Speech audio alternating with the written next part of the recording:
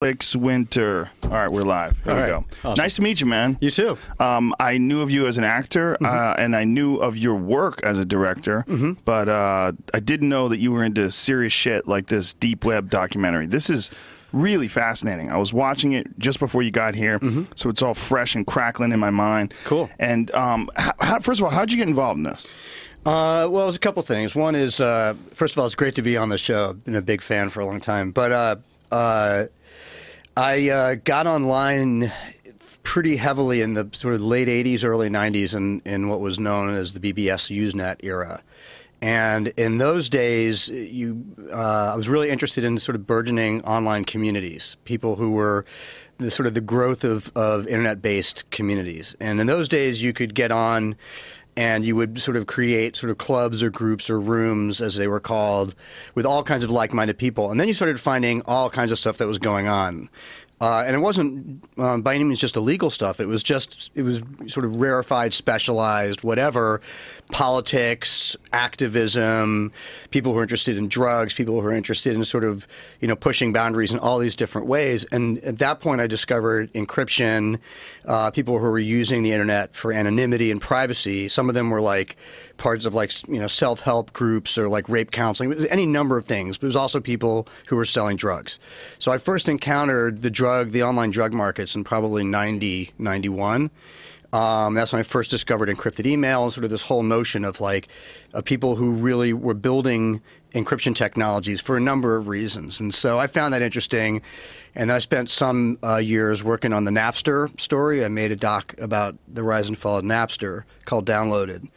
And I met Sean Fanning and Sean Parker back in 2000 when Napster was being decimated, shot at by all sides. And I set out about telling their story. That took me a while to get done and made.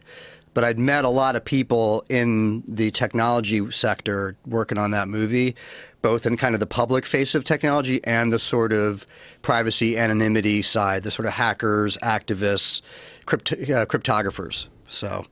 Well, that was one of the things that I found interesting about the documentary initially is that Silk Road wasn't necessary. And for folks who don't know what Silk Road is this website that was taken down by the government because people were exchanging, buying, and selling illegal drugs from it, and amongst other things that are illegal. But it was more of a community, it seems, than anything. I've had a message board on my website since 1998, and it's got millions of posts, and it's just this weird community of like-minded, odd human beings, and a lot of really fascinating, intelligent human beings. And I've had some really great exchanges and interactions with them. And what I really got from what they were saying in the documentary was the community that they had created was in many ways better than any community any of them knew in real life. So it was much more than just drugs are being sold there, we have to shut it down. It was if drugs were being sold there, it was a small part of what that thing was all about. Yeah, I think that's true, and I think that's a very hard thing for people to understand. And if you're not, like you're saying, you got online at that point.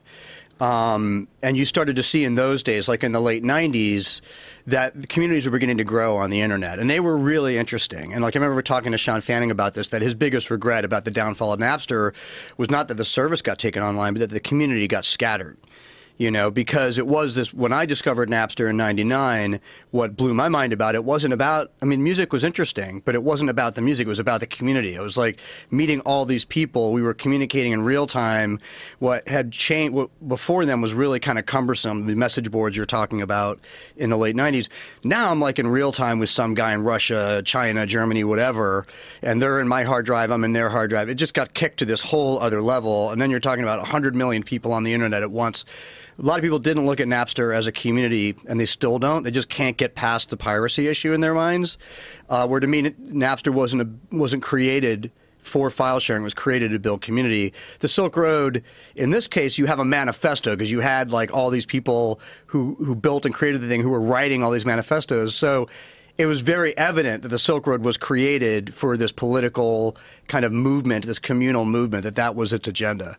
The Napster thing is interesting because Napster, although it was a file-sharing program, the community that was attached to it. What the idea was, I think, about all this file sharing stuff, my feeling on it and my feeling from being connected to the internet was like, we're entering this entirely new era of art, of digital stuff, digital creations, where this is going to be slippery. You're not going to be able to just like, this guy stole 1,000 CDs and copied them. We found his CD copier, and we know, that this guy's making illegal, what are those, bootleg CDs. I mean, we used to have those in New York City. Sure, yeah, all the VHS time. tapes, of movies that had just come out, and this was a different thing. Yeah. This was like the actual digital, and then everybody was like, oh, what do you do about that? Like, oh, there's a program, and you could just download these things, and anybody could just upload them and then download them. And how are you going to stop that? Yeah, it's impossible, and it's true that it's slippery, and that's why I like telling these stories, is it isn't black and white. People have, their brains can't really handle it sometimes. They want to go to one side of the issue in the way they see it in their mind or the other, and they don't have, for whatever reason, the capacity to stay in the gray, in the middle. And the stories are always about what's going on in the gray, because the Silk Road is the same thing. You can say this is really bad, this is drugs online, this is flouting the law and all this stuff. You got one side, the predominant side over there. You got the other side, the radical alternative to that would be to say, yeah, but the drug war is a complete failure. It's been 4 decades of destructive, it's mostly about putting nonviolent minority offenders in prison by the millions, and it's killing people, and it's not helping people who need help in the drug world. It's, making the drug issues criminal and not about health. And you got those people over there who are saying this is all good. And you got all this room in the middle with the slippery reality, which is, just as you said, I agree with that perspective. This is a really big moment in human history. Right, it's too big for most of us to wrap our heads around. These are huge changes that are afoot. What Napster represented wasn't a couple of kids who wanted to create piracy. Whether you can accept that reality or not, it's true. You may not like it. You may feel like the end result of what they did caused X, Y, and Z. But the reality is their minds, their visions, their goals were way beyond that. And we're still not in the future that those guys saw. We're still kind of back in the back ends. Look at what we're seeing with Tidal and other services. People are still trying to wrench the world back to where it was before Napster. They're still trying to sort of undo the changes that have happened, because it's scary, right? But we probably will end up in a world in the next 10, 20, 30 years as drug laws become more relaxed and the mandatory minimums start getting lowered, where we do see legitimate online drug services are going to become, they're not going to go away. They're going to stick around, just like, file sharing didn't go anywhere. And my guess is that it probably will be somewhat the norm down the road. And we'll look back at this time and go, wow, this thing we thought was so hardcore actually was a very messy sort of movement towards where we needed to get to, or towards the future. Well, towards freedom. Yeah, I mean, I'm one of the ones that thinks that there should be no drug laws. I think as long as alcohol is legal and as long as you can get a prescription for OxyContin, it's completely ridiculous to lock people up for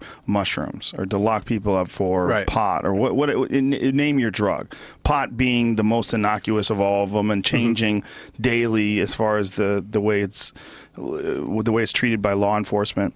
But I think the digital world that you're dealing with, like with Napster or with the Silk Road, is this world of connectivity, and that's the big change. It's not just the things that are being exchanged. It's that people can talk to people. The information can go so quickly now, and these communities can form, and they can say, "Yeah, I've always thought these laws are bullshit. Like, explain to me why alcohol's legal and marijuana's not. Explain to me why it's stealing to take a record that you paid for and share it with a bunch of people." I had Paul Stanley on the podcast from KISS, and he's a great guy. I really enjoyed talking to him, but he's got this sort of really archaic idea of stealing. That, you didn't pay for it, it's stealing. Like, but it's your copy's still there. Like it's a different thing. It's not like someone stole your car. Right. Like, and they try to make that sort of comparison. Yes. You know, if someone stole your car, they stole your car, right? Right. That was your car, and now they have it. Well, if they just copied my car, why do I give a shit? Yeah, exactly. You know what I mean? If Yeah. you just press a button, if you see someone driving on the street and say, I love that car, Yeah. let me just press a button, and my 3D computer or my 3D printer makes an exact duplicate of that car. Does that somehow or another diminish my car? I don't. It's scary territory, right? I mean, It is. people don't understand the technology. They don't agree with the movements. You know, I think that people look at technology. I had a long talk with a very, very important reporter from a major publication I don't want to name, and I spent a really long time trying to explain to her how the deep web worked and why it was like no different than the door on your bathroom. Like, just because there's an area of the internet that's private and anonymous doesn't mean it's bad. Just like you're not bad because you go to the bathroom and you close the door. Now, when you close the door to your bathroom, you may open the lid and go to the bathroom, or you may shoot up. I don't know what you're doing in there. Right. But that doesn't give me a right to take the door off your bathroom. You know what I mean? point. It's just about anonymity. We, as human beings, we deserve privacy and anonymity. It's a basic human right. However, most people go deep web, bad. They just Yeah. go right there. It's bad. It's filled with creeps. It's filled with pedophiles and drug dealers, and it's all bad, and we should shut it down. And with Napster, we saw the same thing, where to this day, people are still like, I really feel guilty that I downloaded that album. It's like, I don't. It was one of the greatest moments of my life that the walls of culture for this brief moment just completely came down. And it's like, I didn't become a thief. I buy lots of music, and, I've continued to make a lot of purchases. But it was an incredible time. You were getting music you could never hear anywhere else, stuff that wasn't recorded. I was turning people on to stuff because it was so democratized. I was like going back, like I had like stopped liking Bob Dylan, I just was like thought Dylan was kind of overrated or something. And then because of Napster, I just could listen to anything so easily that my own judgment kind of dissipated, and I found myself reconnecting to stuff that I hadn't really appreciated. So the point is no, it wasn't bad, but it did certainly ramp ahead of existing laws and businesses that are still trying to catch up. And the reality is we need new business models that work with these new technologies. That doesn't make those technologies bad. Well, everybody got addicted to selling that music at exorbitant rates. I mean, that's really what happened, especially the record companies. I mean, the record companies are notoriously shitty with the artists. I mean, the contracts, and when you read them, you ever read the Courtney Love breakdown Yeah, of the I did, record? yeah, it's great. Amazing. Yeah. And if you read that, you go, fuck, man. Or Yeah. what's the Jared Leto one, the documentary that he did? Artifact. What's it called? The documentary's called Yeah. Artifact? Yeah. It's about his band and their battles. Yeah, it's great. It's a crazy, creepy fucking business that is losing its legs. Yeah. And they're scrambling along the way. And I think that's one of the big pushes, the big pushbacks, because of the commerce aspect of it. Right. But as far as the information aspect of it, what you brought up about the bathroom is a really good point, because how come you can have a private club? Like, you could have a club where you and your friends go to play poker, whatever. You rent out an office somewhere, and it's yours. You lock the door, you bring in booze, you have fun, you play the music you like to listen to, and you guys have a good time. Does the cops, are they going to fucking just scan the door? Are they going to put a bug inside the room to make sure you're not doing anything illegal? It's called your cell phone.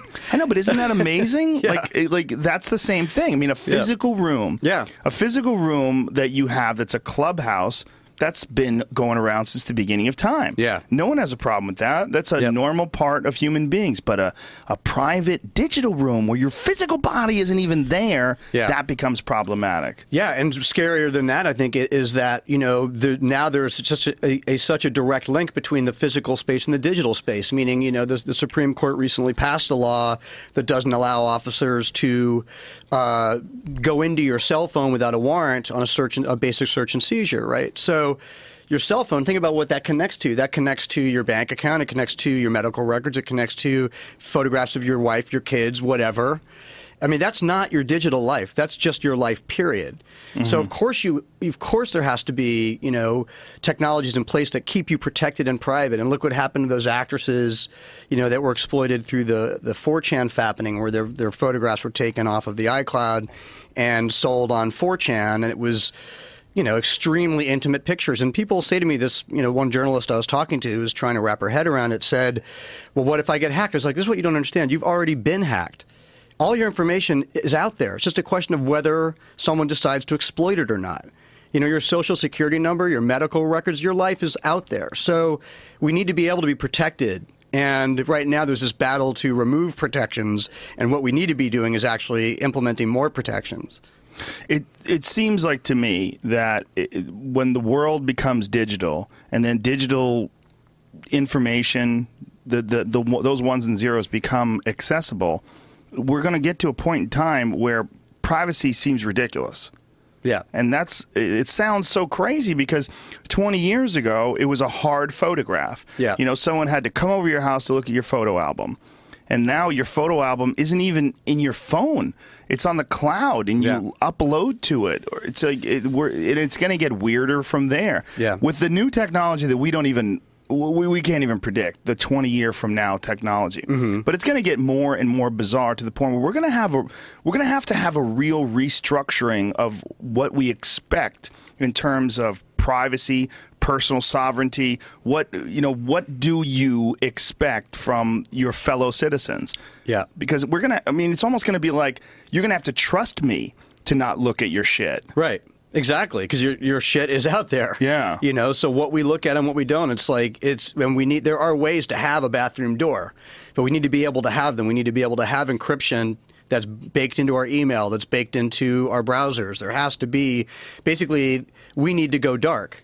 What the darknet does is it provides technologies that allow you to have privacy and anonymity. A lot of people are trying to break those walls down and say they're bad. The truth is we actually need more of that. We need that to be pervasive. We need your browser to automatically anonymize so it can't be so easily tracked. And we're not just talking about the government. We're talking about hackers. We're talking about people who will steal your stuff and sell it or use it against you in some way. So, it isn't some giant anti-government thing. It's a basic right to privacy issue.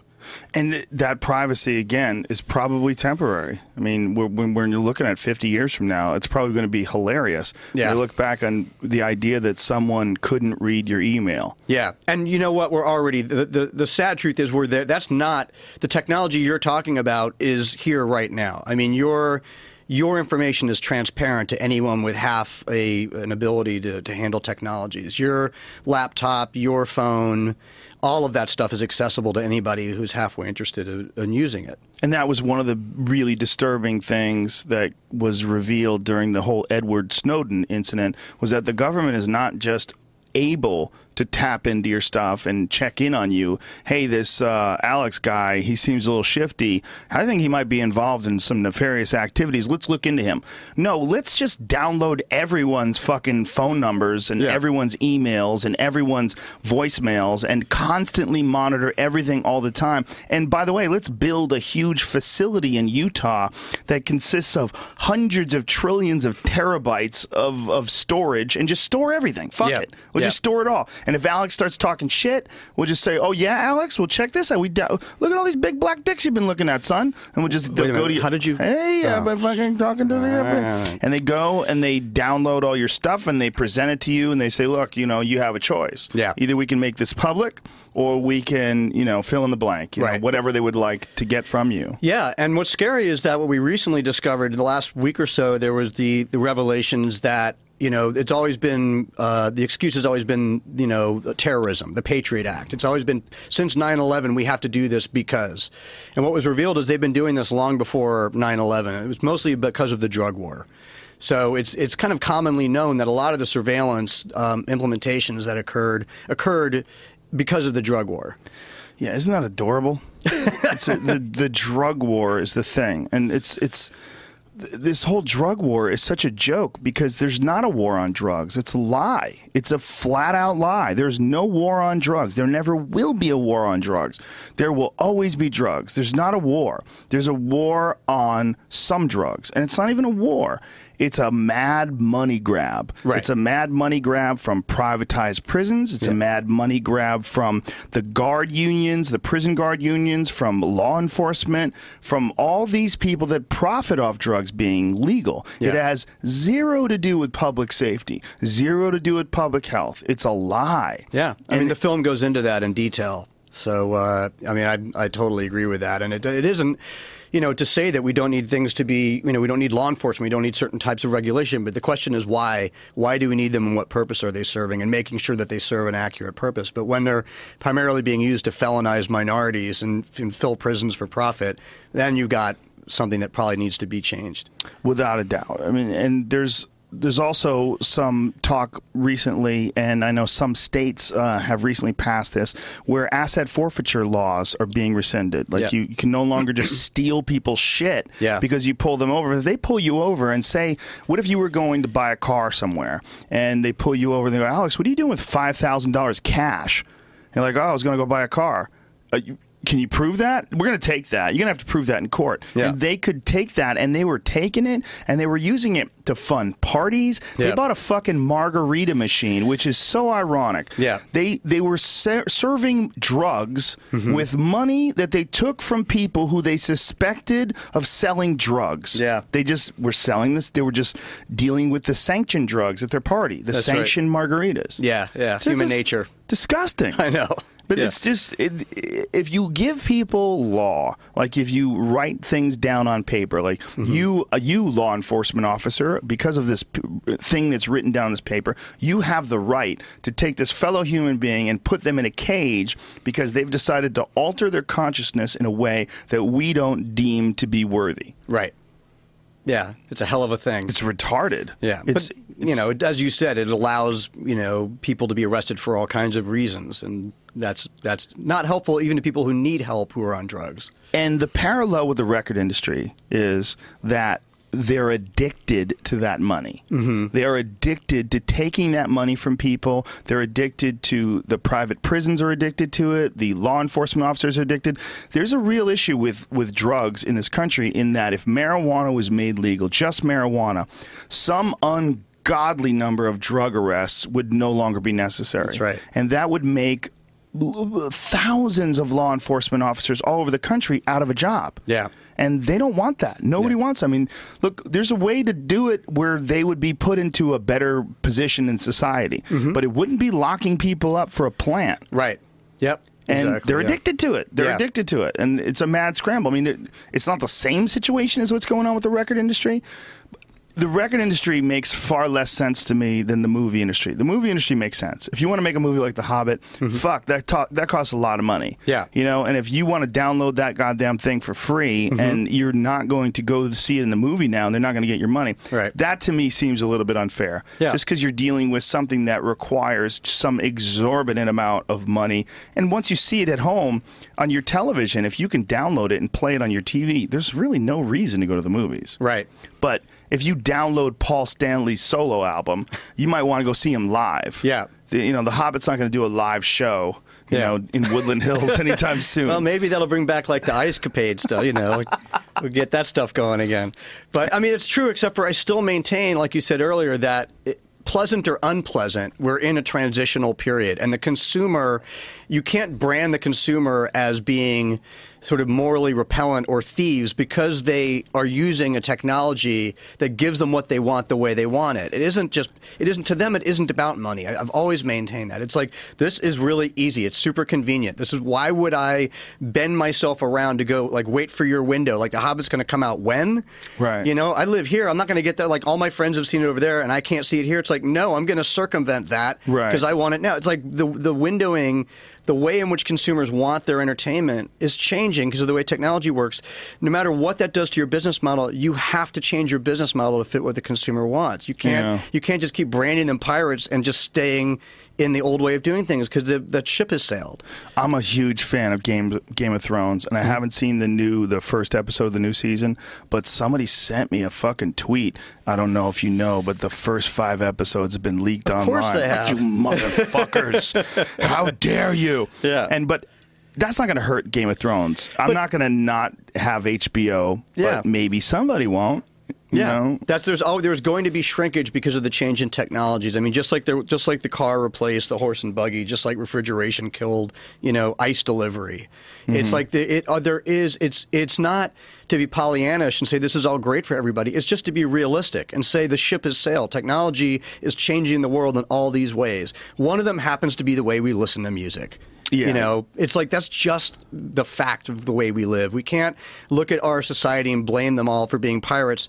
This world is evolving, and we have to move with that world. And it is going to be painful. There are going to be casualties, but we will come out okay on the other side. That's how it's always been that way. I mean, can you imagine how pissed off the blacksmiths were when cars came along? Yeah. Like, dude, my fucking I'm making horseshoes. That's my shit. Yeah. Nobody wants horseshoes anymore. But that's a part of the evolution of culture. Do you know how they fought cars? The way they fought cars was the same way they're fighting the deep web and the records and Napster. They said that cars are bad because you can't see what's in the trunk, and you can be used to move contraband across state lines. Whoa. And they tried to use that as a way to prevent the automobile from becoming more popularized. So it's always the same argument. That's You're going to do something hilarious. very bad with that. You can't have it. And of course, that was probably going on during Prohibition. Of course, because yeah. the invention of the car was within a decade or two of that. Yeah. So yeah, that's the whole. I mean, they were trying to keep people from drinking booze. Yeah. They were trying to say, look, no drugs, no nothing. Yeah. What a fucked up time that must have been. Ooh, people must have been so goddamn angry. Yeah. And look what came out of it. Yeah. Fucking Al Capone. Yeah. Organized crime. The same shit we're seeing in Mexico right now. Exactly. The cartels. Yeah. All of it comes about. It's like, at what point in time do these dummies not look at history and go, look, this is going to happen. History's going to repeat itself. When you create a vacuum, it will be filled. Yeah. When you have a desire that people have, undeniable desire to alter their consciousness, and you have a method that everyone's aware of, but then you deny them access to that method, someone's going to provide it. For sure. They're going to step in. Yeah. The money's big. Yeah, it's just, but you look at it on paper. Where's the loss? Where's the benefit? Like, where's the loss to society? Yeah.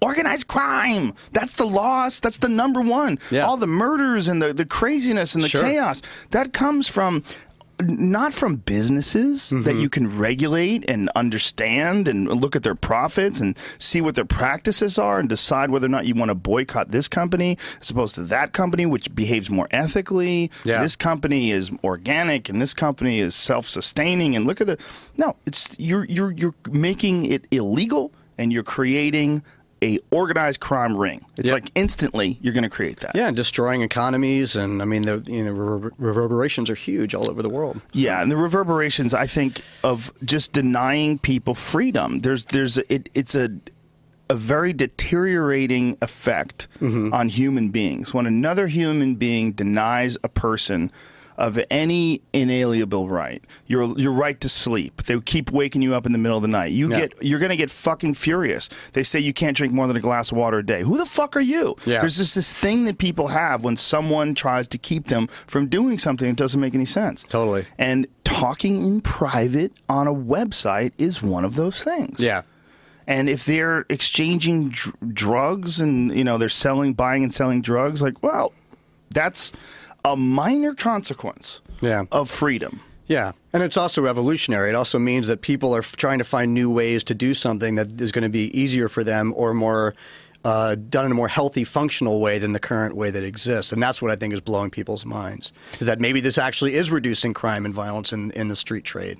Maybe it is causing a problem for the cartels. Maybe it is making it easier for someone who has a habit to be in a community that may be able to help them as opposed to throw them in jail. I mean, it's again, it's not to say these are all good. It's not, to me, a black and white issue. But there is just a lot of gray here. There's always going to be. And that's just a part of being a human being. You give people freedom, they're going to do things that you might not necessarily agree with. Yeah. Like, I mean, how many people agree with people tattooing their face? Yeah. A lot of people think that's a terrible choice. But if you make it illegal, the number of people tattooing their face will probably go through the roof. For sure. There's no way to stop people from doing what they want to do. And when you try, it makes them...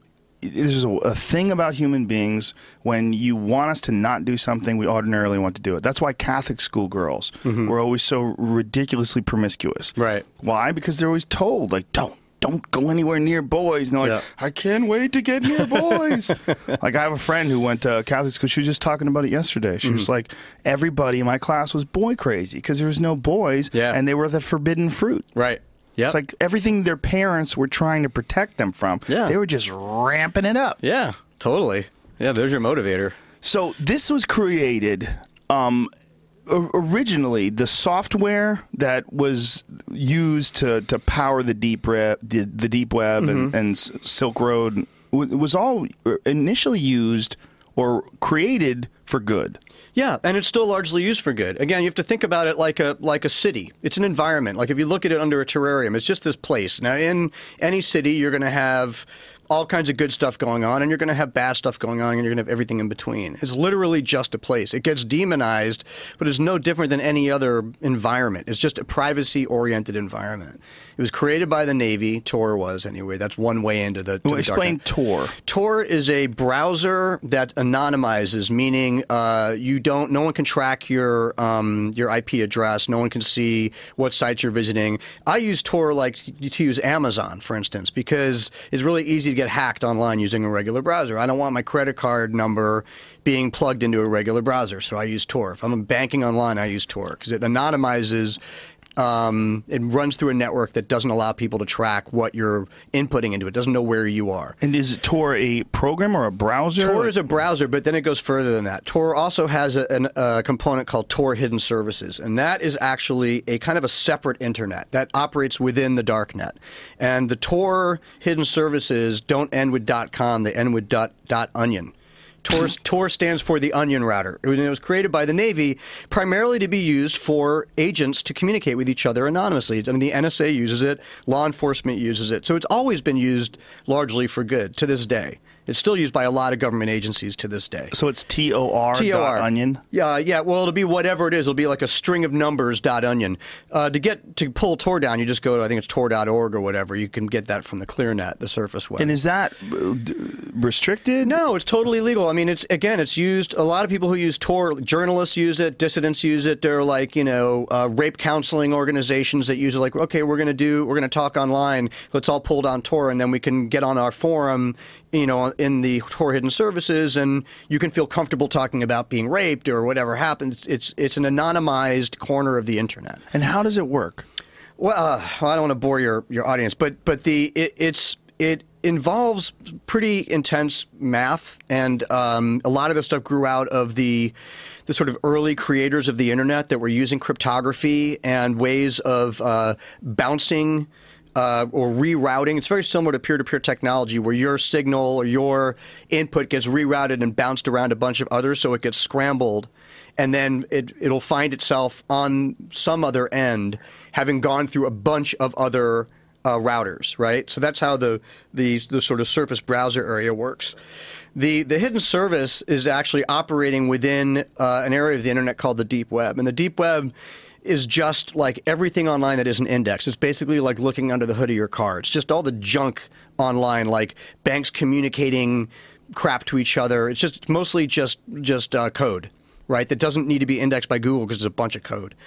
And people figured out how to get down into that area and create an actual environment. So they basically have built space within the deep web that you can access through Tor. So it's unindexed, so you can't find it by using Google. It never shows up in the Surface Web.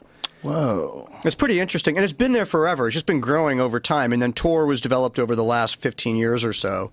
But there are other ways to get into that area as well that are growing. So the problem with that would be, of course, if someone was harassing, say, an ex-girlfriend or something like that, sending someone threatening messages, you couldn't track it. Yeah, but you couldn't if you could, because if I'm sending my ex-girlfriend hidden messages, I'd have to be sending them to her on the Surface Web or she wouldn't see them.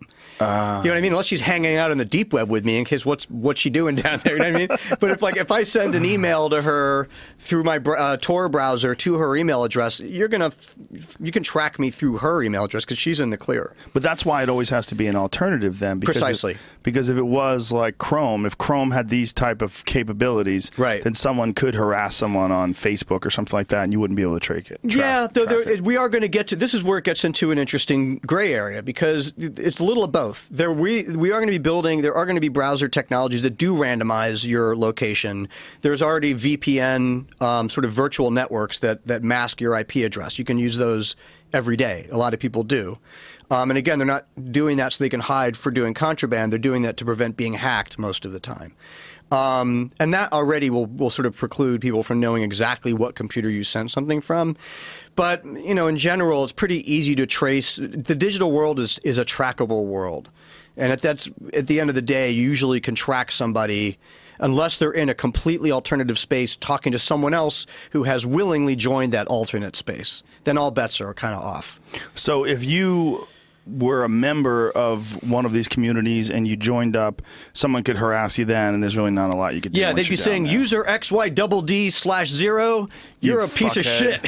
Well, if they found out who you were, though. Well, then do you have you're a randomized number? Yeah, you create a username, and no one's going to know who you are in that space, and there's nothing connecting you to the surface. But if you reveal who you are in that, then you'd have to get a new randomized number. Yeah, which would take, it's like a username. It would take you all of 3 seconds to do that.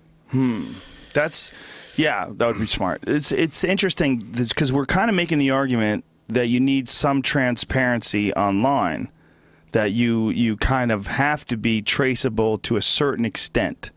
And that's what we're making the argument. Yeah, yes and no, though. I still maintain Steve Wozniak, the great Apple computer genius, said, and I think he was talking about file sharing. We're all like on this highway, and the highway has all of these lanes on it, and we're all moving along. And just like on a regular highway, most of us during the day aren't like shooting each other and driving each other off the road. The highway tends to function day in, day out with millions of people on it just fine, even with the road rage. It's fine. There may be one or two bad apples that do something that's really crazy or dangerous, but you don't shut the entire highway down. Right. You figure out ways to police that, and we're in the same boat. Like, just like with Napster, people are trying to use old world ways of policing this new terrain. It isn't to say that we should have that it should be completely private and there should be no transparency. It's to say, hey guys, there's a massive human revolution going on right now, or an evolution or a cultural change, whatever you want to call it, this move from the industrial age to the technological or digital age. It's not going to be it's going to be a bumpy ride. There's no easy answer, but we need to come up with new laws that affect how we convene in the space, not just say nobody can get on this highway. That's never, like you said, that's never going to happen. It's never going to happen, and the G-force that's involved in this change, the change is so powerful and so rapid, you're going to have some screw-ups. For sure. There's no way around it. It's going so fast, and we're going to stumble. We have to. There's no way it's going to be smooth. Yeah, we're going to go backwards. We're going to make mistakes. I mean, I don't fault my kids when they're like listening to music on YouTube. I mean, we're kind of past the days of, my kids don't like use BitTorrent for file sharing, but At least you don't think they do. Well, actually, it's completely nonsensical. My older teen does all the time. I keep talking to him about it. But he has a massive folder on his computer. But it's mostly, I'm not going to shame him. After you, dude. I'm not going to shame him on the podcast. But the reality of it is he loves buying music, and he loves being part of the process with bands. Like but there almost was a middle generation that just went hog wild on just file sharing all their music. But most people like being part of that's why we have currency. That's why we have money and we exchange, because it's like a human need. So I think that a lot of this stuff will iron itself out over time. But it will. I mean, a lot of people will be like, oh, here's how we monetize the music. Oh, here's how I can actually pay to help support the bands I like. And I still use the technology I like, and we'll be okay. I think time is actually going to fix a lot of this, but we're definitely in a crazy Wild West right now. Yeah, I agree. I just think that the disparity of income is probably never going to be the same again, unless it comes from. Well, we don't spend $20 on a CD with one good song on it. Yeah, exactly. What a drag. That's true, right? There was always that thing. Do you remember going to, was it Virgin, they would have those listening booths? Yeah. That was the first time you would ever get a chance to listen to the whole CD. Shut that sucker down, man. That probably did more for killing the record. Was it Britney Spears? What? Oh, man. Yeah, like you would listen to the hit, and then you would listen to the other stuff. I'm not buying this fucking thing. Yeah. Yeah, that was a big scam, right? Like, look, I'm a huge Rolling Stones fan. Yeah. Huge Rolling Stones fan. But let's be honest. A good percentage of their songs suck a fat dick. Yeah. If you go back and listen, Some Girls. Yeah. Up to Some Girls, pretty much every track is gold. But after Some Girls. There's some great fucking songs. Yeah. But there's also some songs that you just go, oh, yeah. all right. What did you guys get high and just slap this together when you're on coke? Like, this is... Yes. Yeah, probably.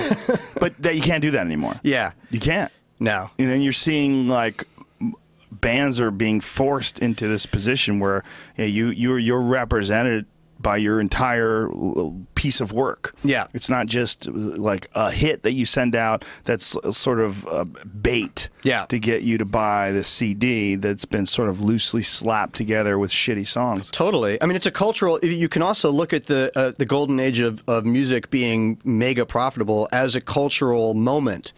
You know, it was very brief, even in the annals of the record industry itself. For most of the history of recorded music, it was about singles. It wasn't about albums. It was the artists only made their money by touring. Yeah. You know, it was a very short period of time historically, actually, where you had this like 20 million sellers, 40 million, these units being moved at these enormous numbers. That was never going to last, and it wasn't necessarily even an organic thing anyway. And again, it's not to condone what happened. It's just to say that sometimes we lose perspective and think it was always like this until those damn meddling kids and their computers came along. You know? That's interesting if you look at it, because like file sharing really is like this like blip, but record sales are the real blip. Yeah. I mean, out of the thousands of years of people creating music and musical art, look at this tiny brief window where people were selling these things. And even at that amount of money, we're talking about probably no more than 25 years. I mean, it's a really small window even within the record industry's history. That's fascinating when you think about it that way. Now, Donnie Einer in Downloaded talks about that quite a bit. He had a really clear-eyed view of it because he really came up through, he was like the youngest president of Columbia, really amazing guy. Just had a very interesting perspective on the bubble, as it were, the other side of it. What's the view of the music or the movie business? Has the movie business taken a big hit from file sharing? I mean, I think the Game of Thrones thing has really been the question. You know, there was a lot of uproar about the amount of piracy that was going on, or the amount of file sharing that was going on around the Game of Thrones, and then at a certain point, HBO sort of shifted position from saying this is really terrible and you're all criminals to wait a minute, you guys all really love what we have. This is becoming the most popular show on TV. Let's figure out how to get it to you. You know, and they started coming up with alternatives like HBO Go. To me, that's really the right way to look at it. And I know again, I'm not being glib. It's not fun to lose lots of money when you're putting so much money and time into doing these works. But it's being realistic that people all over the world, they want their content at the same time. They want it a certain way. It isn't going to change. So I think people have to change with the times, and some are and some aren't. HBO's CEO doesn't care that you are sharing your HBO Go password. There you go. And that took some time. I mean, he had the opposite viewpoint. Look at that quote. We're in the business of creating addicts. Yeah. Wow. Good for you, you smart bastard. Yeah. Richard Plepler. Richard, go. Go, Richard. You go, boy. Yeah. Yeah, that's... Just don't try saying his name 10 times in a row quickly. Smart fellow. Yeah. And that's smart. Because, like, there's 350 goddamn million people in this country. If you can get 350 million people to watch your show, that's amazing. And then it's global. Like Game of Thrones is all over the world. Yeah. So you're going to get a lot. Yeah. But that's a show that requires an exorbitant amount of money to create. You know, the special effects are crazy and huge, and the production is enormous. The reality of it is it's always been on the onus of business to figure out how to make a profit. And that's what drives them crazy. Because right now they're in a period where the consumers have taken back the power, and they're scratching their heads going, oh, shit. Now what do? We've got to figure out how to create a system where we can get maximum profit again. They've taken a knock back.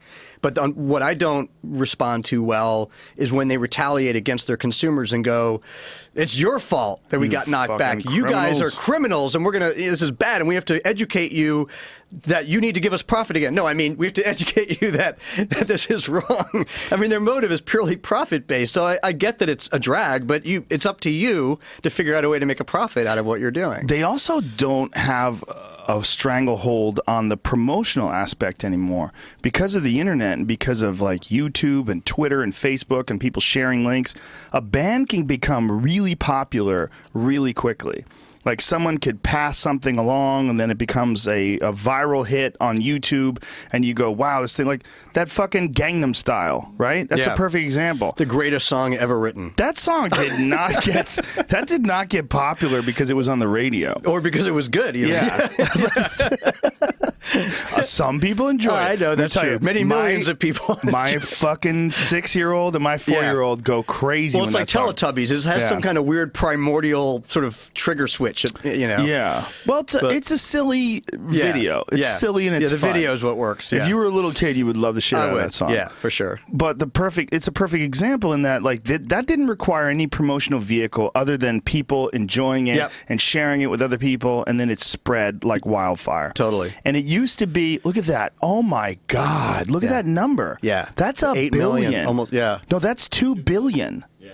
I was looking at the billion. wrong number. I was looking at subscribers. No, his subscribers are almost 8 million. Right. But his That's number crazy. of views is 2 billion. That's a billion. Yeah. What the fuck? That's crazy. See, and that's all just viral. Yeah, that's community. That's Now, community. That used to require, you used to have a radio station. Yeah. You used to have and you used to have to be in bed with that radio station. Yeah, the record company would put a gun to your head physically and then make you play a single to give it that kind of juice. And, it's true. Yeah, and they had these deals, these under-the-table deals with record companies where they would not play certain people because they were blackballed. Right. And that was a real issue with payola certain era. bands. Yeah. Payola, yeah. And just they were in control. They had the power. And the record companies, being these huge organizations with a massive amount of money behind them, they were able to sort of create stars. And there was a lot of artificial stars that they created just by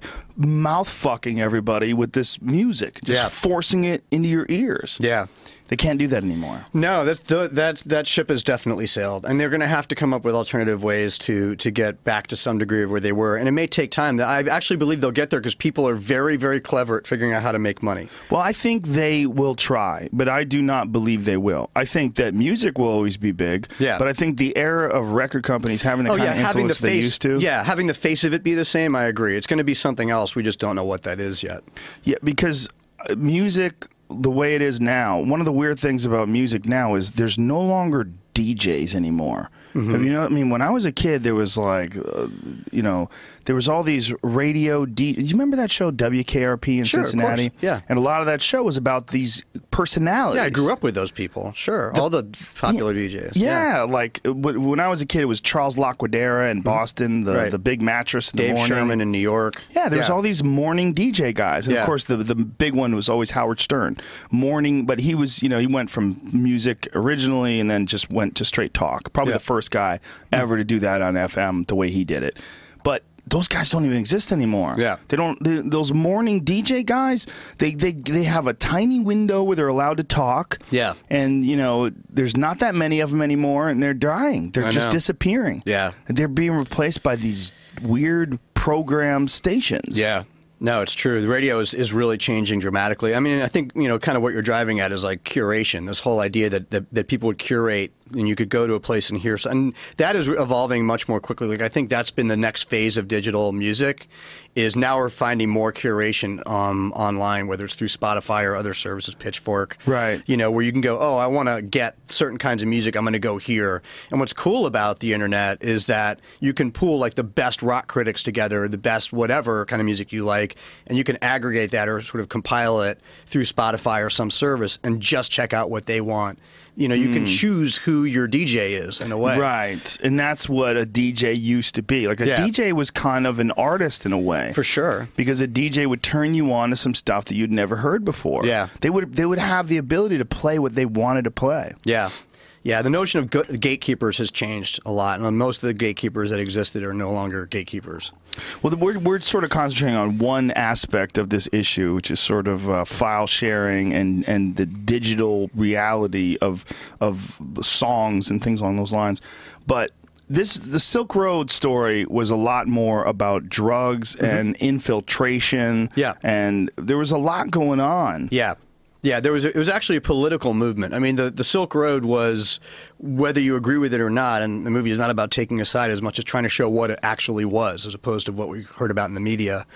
It was a political movement. I mean, it was a community that was put together with certain political ideals And they weren't all the same. Some of them were libertarians, some of them were hardcore left-wing people, more socialist-oriented, some of them were in the middle. But what unified them was this desire to have individual freedom and privacy and anonymity. And there was a lot of people in that community.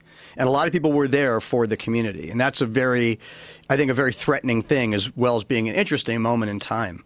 A lot of people were there for the community, but there was some weird shit that went down. Now, first of all, some people had infiltrated this community, right? Like law enforcement. Oh, well, folks? yeah. I mean, of course, law enforcement was there from day one. I mean, From day one. Yeah, law enforcement. I mean, of course, if you see that there's a market online that's selling heroin, via the Postal Service, and you're in any number of 3-letter law enforcement agencies, you're going to be showing up at that. And how'd they find out about it?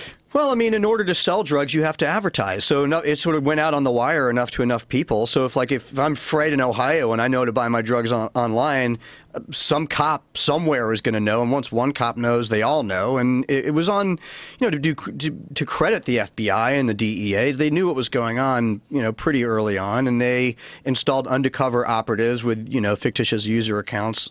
It just turned out some of them were dirty. That's what came out a couple of weeks ago, was that 2 of the lead agents on the Silk Road case out of Baltimore, DEA agents and Secret Service, were extorting tons of money off the Silk Road and putting it into personal accounts and, creating murder for hire, entrapment schemes. I mean, they were kind of off the rails. But of course, when you're dealing with alternative communities that are that radical, of course there are going to be bad things that happen, and of course there's going to be things that are, not on the up and up.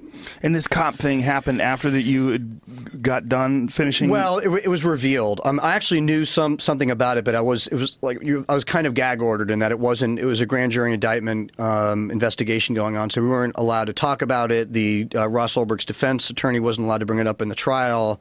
I knew that something was going on involving rogue agents. I didn't know exactly what it was, but I kind of put 2 and 2 together that that's what it was. But it came out after the trial. I mean, I've now gone back and addressed it slightly in the movie, but it only has so much relevance because the film, again, isn't saying that the guys who built the Silk Road are heroes and that these guys are just bad. The point is that you have all kinds of people mixed up in things like this, good and bad. There are plenty of good law enforcement agents, just like there were rogue ones. There are plenty of good people on the Silk Road, just like there were bad ones. And there was probably the ones who went bad. They're probably like, there's nobody that could figure out what I'm doing here. Yeah. This is all craziness under this web thing. Yeah, I think that you can get a false sense of security that if you're using an anonymous browser, if you're using a fictitious username, if you're using a cryptocurrency like Bitcoin that doesn't have your name attached to it, you can have this false sense of security that you're untouchable, which, as I said earlier, everything that happens in the digital world tends to be very traceable on some level. It's hard to be truly anonymous online. You can do it, but you have to go through enormous lengths to remain truly anonymous on the internet. One little slip and you're done. And the thing about the internet is, one friend of mine within the Silk Road said to me, he's like, the internet never forgets. So you could make a slip 5 years ago, but if I'm a federal agent and I'm like winding my way through your fictitious user history and I get to that one slip, if that door has been opened once and the light shown on your face, that's all they need is once. And whether that's law enforcement or a hacker or anybody, if there's a vulnerability, they're going to get in.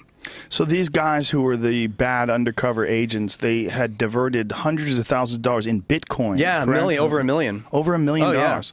And they got caught. Yeah. How'd they get caught?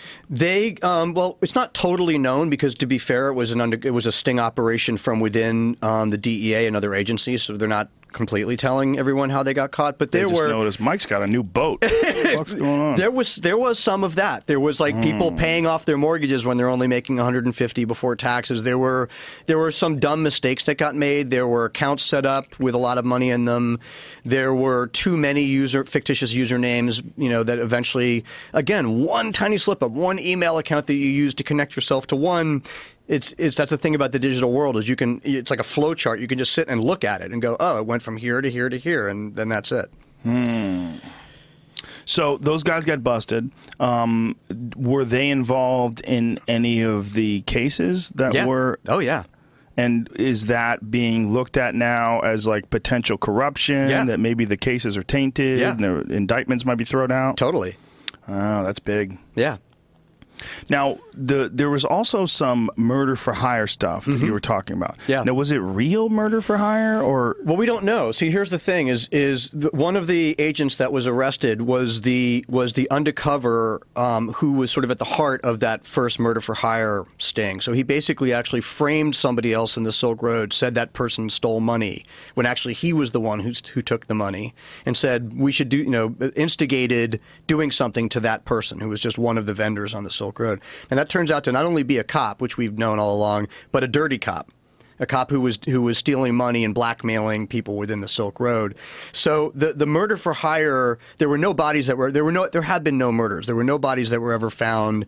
No one appears to have been hurt on any level. And what we still don't totally know is whether anybody and who that was actually originally instigated those murders for hire. Just to bring you up to speed quickly, the prosecution claimed they had a lot of hard evidence against Ross Ulbricht. They said they have his laptop. They said on that laptop they found a journal that he wrote, which he clearly laid out what he did on the Silk Road the whole time. They believe it attributes him to the Dread Pirate Roberts, who they showed Dread Pirate Roberts' record saying, I want to take a hit out on this person. I'm going to send you the X amount of Bitcoin. So they're saying, here's Ross's journal. It's on his laptop. It's talking about murders for hire. But the other thing you have to keep in mind is two things. One is he wasn't charged with murder. That was not an indictment. That was even part of his case. They didn't charge him for murder. They just talked about it. But they didn't have to prove it because he wasn't being charged with it. He's only being charged primarily with drug kingpin, conspiracy, and hacking charges, which carry potentially life in prison. Now, the drug conspiracy charges, was it directly related to him distributing drugs? No, it was him being at the center of the website. So it gets into transfer of intent, internet issues as well. But no, he was being charged with creating a service that allowed the selling of millions of dollars worth of drugs to millions of people. That seems so shifty. It's like, as far as charging someone for that, because in that case, can't you charge Twitter? Can't you charge Facebook?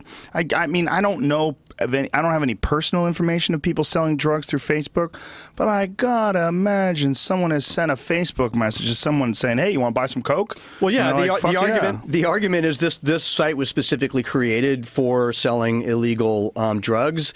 The defense. Was it? Well, that's the claim. Right. The defense's argument is twofold. They say, this person, the Dread Pirate Roberts, wasn't even selling drugs. They were just, the creator of this politically oriented freedom, dark website, and people could do whatever they wanted to on it. And he was anti-drug war, and you can't deny that there was a big drug component to the Silk Road by its very nature. It was the motivation of the Silk Road via the Dread Pirate Roberts writing was about removing harm and crime from the drug trade and helping to bring the drug war to an end. But they also claim that the journal and all that stuff and the Bitcoin found on Ross's computer aren't his. They claim that he was hacked and that the whole Silk Road was filled with all kinds of people, like these murky DEA agents that were, using other people's usernames and accounts, which they were. That the internet world is so hard to pin down once you get behind fictitious usernames, that they're saying that none of this stuff was actually his. And that's what they're taking into an appeal. Like, they feel so strongly about that, they're moving forward with an appeal. Prosecution said that's nonsense. This stuff was all on his laptop. And in the current trial that just ended, the jury sided with the prosecution, and Ross was found guilty on all 7 counts. He's being sentenced in a few weeks, but they are moving to an appeal. And maybe we'll find out more, and maybe that will turn out to be the truth. We don't know. Was he found guilty before it was revealed that there was these dirty Yes. cops? Oh. Yeah, they knew that this case existed, and they didn't allow, like, the lawyer, Ross's defense was trying to postpone the trial a couple months so that the grand jury investigation, the criminal charges they knew were going to drop, the complaint, but they were not allowed to postpone the trial. Well, that seems like a slam dunk. If you can prove that these cops were using other people's usernames and they were hacking into people's accounts, and that seems like right there. Like, you can't prove anybody did. That's a trial. I would certainly. Yeah. I'd like to see that trial. Like, my perspective on it is I'm fine with whatever the truth turns out to be. I would just love to see both sides have their day. And I was at that trial, and the defense did not have a day. That's always how it is, though, man. I mean, the idea that you get a fair trial is such a fucking joke because there's so much railroading going on. Yeah. Especially when there's an agenda like this to prosecute someone in an important case, a landmark case. Yeah. They think is going to establish a precedent. Mm-hmm. They will fuck you. Yeah. That's kind of how it is. Yeah, they will fuck you. And that's what they did to this guy. Now, this Dread Pirate Roberts character, what's his name? Dread Pirate Roberts. Oh, I mean, the guy What's that's accused of being... What's the guy they think? Ross Ulbricht is, And he's denying that he was Dread Pirate Roberts? Yeah, he's saying, here's what we know about him. We know that he had these, like, hardcore libertarian values. He wasn't a hacker. He wasn't a computer guy. Didn't know anything about coding at all. He was a physics major. You know, he'd put himself through 2 universities on full scholarship. He had a master's degree in mechanical engineering from Penn State. Very bright. We know that he had hardcore libertarian politics. We know that much. He admitted to creating the Silk Road. He said he did it to create like an economic simulation where he would combine Tor and Bitcoin to allow a marketplace to exist that would be free for everybody to use however they wanted to use it. He claims he said he built it with the help of a lot of other people because he doesn't really know how to code, and he just let it run, and he was done. And he moved on. And that's what his family, his mom and dad, back him on that. And that's what his family claims. Given being around him, because they're a very tight-knit family all this time, they were like, this was not someone who was on his laptop all the time. I don't know how he could have been running almost $1 billion drug empire. He wasn't, that guy. He wasn't a guy who just sat on his keyboard all the time. So he claims he's not Dread Pirate Roberts. Prosecution claims that he was, and that was what that first trial was about. What is their proof that he was? They did find a journal on his laptop, and the journal on his laptop is like, today I'm setting up a Dread Pirate Roberts account. Today I'm going to do this. Today, who the fuck does that? Yeah. Who the fuck writes a journal on their laptop of all the shit they're going to do today? Today I will take over the world. That's kind of how it was. Like, that seems so silly. Yeah, I mean, Again, I would love to see, like, I went to the trial thinking, okay, now we're going to see what happened, right? And I would love to see the defense really have time to sort of talk through their end and have expert witnesses and get into the nitty-gritty of it. Because, I mean, I would side with wherever the truth lies. But to be in the courtroom and to hear all that and just think, okay, if this is true, this is like the most naive, criminal mastermind in the history of. Could you imagine? I mean, Breaking Bad wouldn't have lasted half a season if they had made Walter White So today I will plant a bomb in the courthouse. Yeah, today I'm going to blow up that bomb. Yeah, today and if you're reading this, don't tell anyone from law enforcement. Yeah, it's not like he knows a lot about computers and that his computer could be hacked into or anything. Yeah, that's so stupid. The idea that they didn't plant that on his laptop. When you're dealing with all this other shit that these cops planted information and the fake hitman for hire shit. Yeah, it's really murky. I mean, to be honest with you, the film goes to a certain degree into that stuff. I'm very interested in looking at all the issues that the movies raised, but I have to be careful how far I go into that material. There's almost a whole other movie in it. There really is, right? Yeah. There's a whole I think there's a movie in guys getting people getting railroaded in trials too. Yeah. Where it makes it look like I have a friend who went to jail for growing medical marijuana that was legal in California. Mm. And when he went to jail, because the federal government tried him, the federal government doesn't even recognize medical marijuana, so they refuse to even allow him say the term medical marijuana. Right. They also refuse to allow into court the fact that it was passed into law in California. You could not bring that up at all. Yeah. Because it was irrelevant. This is a state issue. We're talking about a federal issue. It's totally irrelevant. Yeah. So this guy went to jail for drug trafficking. Right. When he was a legal medical provider by the law of the state of California. Yeah. Yeah, and that's like, those are the people that are going to get caught up in the wheels of this transition. Because in 10 years, that's going to be unheard of. Yeah. It's so tragic. I mean, it's creepy. Yeah. It's creepy that they can do that, and they can keep you from communicating all the facts of the case. Yeah. You're not granted the right to a fair trial. You're granted the right to a fair trial by the standard of the people who are trying you, right. who want very desperately to convict you. Correct. Yeah. Yeah. It's Fair enough, fuckface. Yeah, exactly. Yeah. It's like you have this very little narrow path that you're allowed to go down, and you can't stray on either side of that path. And that path basically leads to your jail cell. So they can't prove that this guy actually sold any drugs, but because he created this forum that allowed other people to do it. Like, they're not saying that he was involved in any of these transactions. No. And they can sentence him for a fucking... He's up for life. I think his minimum is 20 to 30 years minimum without parole. And how long has he been in jail waiting for all this? A year and a half. Oh, solitary confinement, the whole bit. Christ. Oh, my God. Yeah. And is there any hope?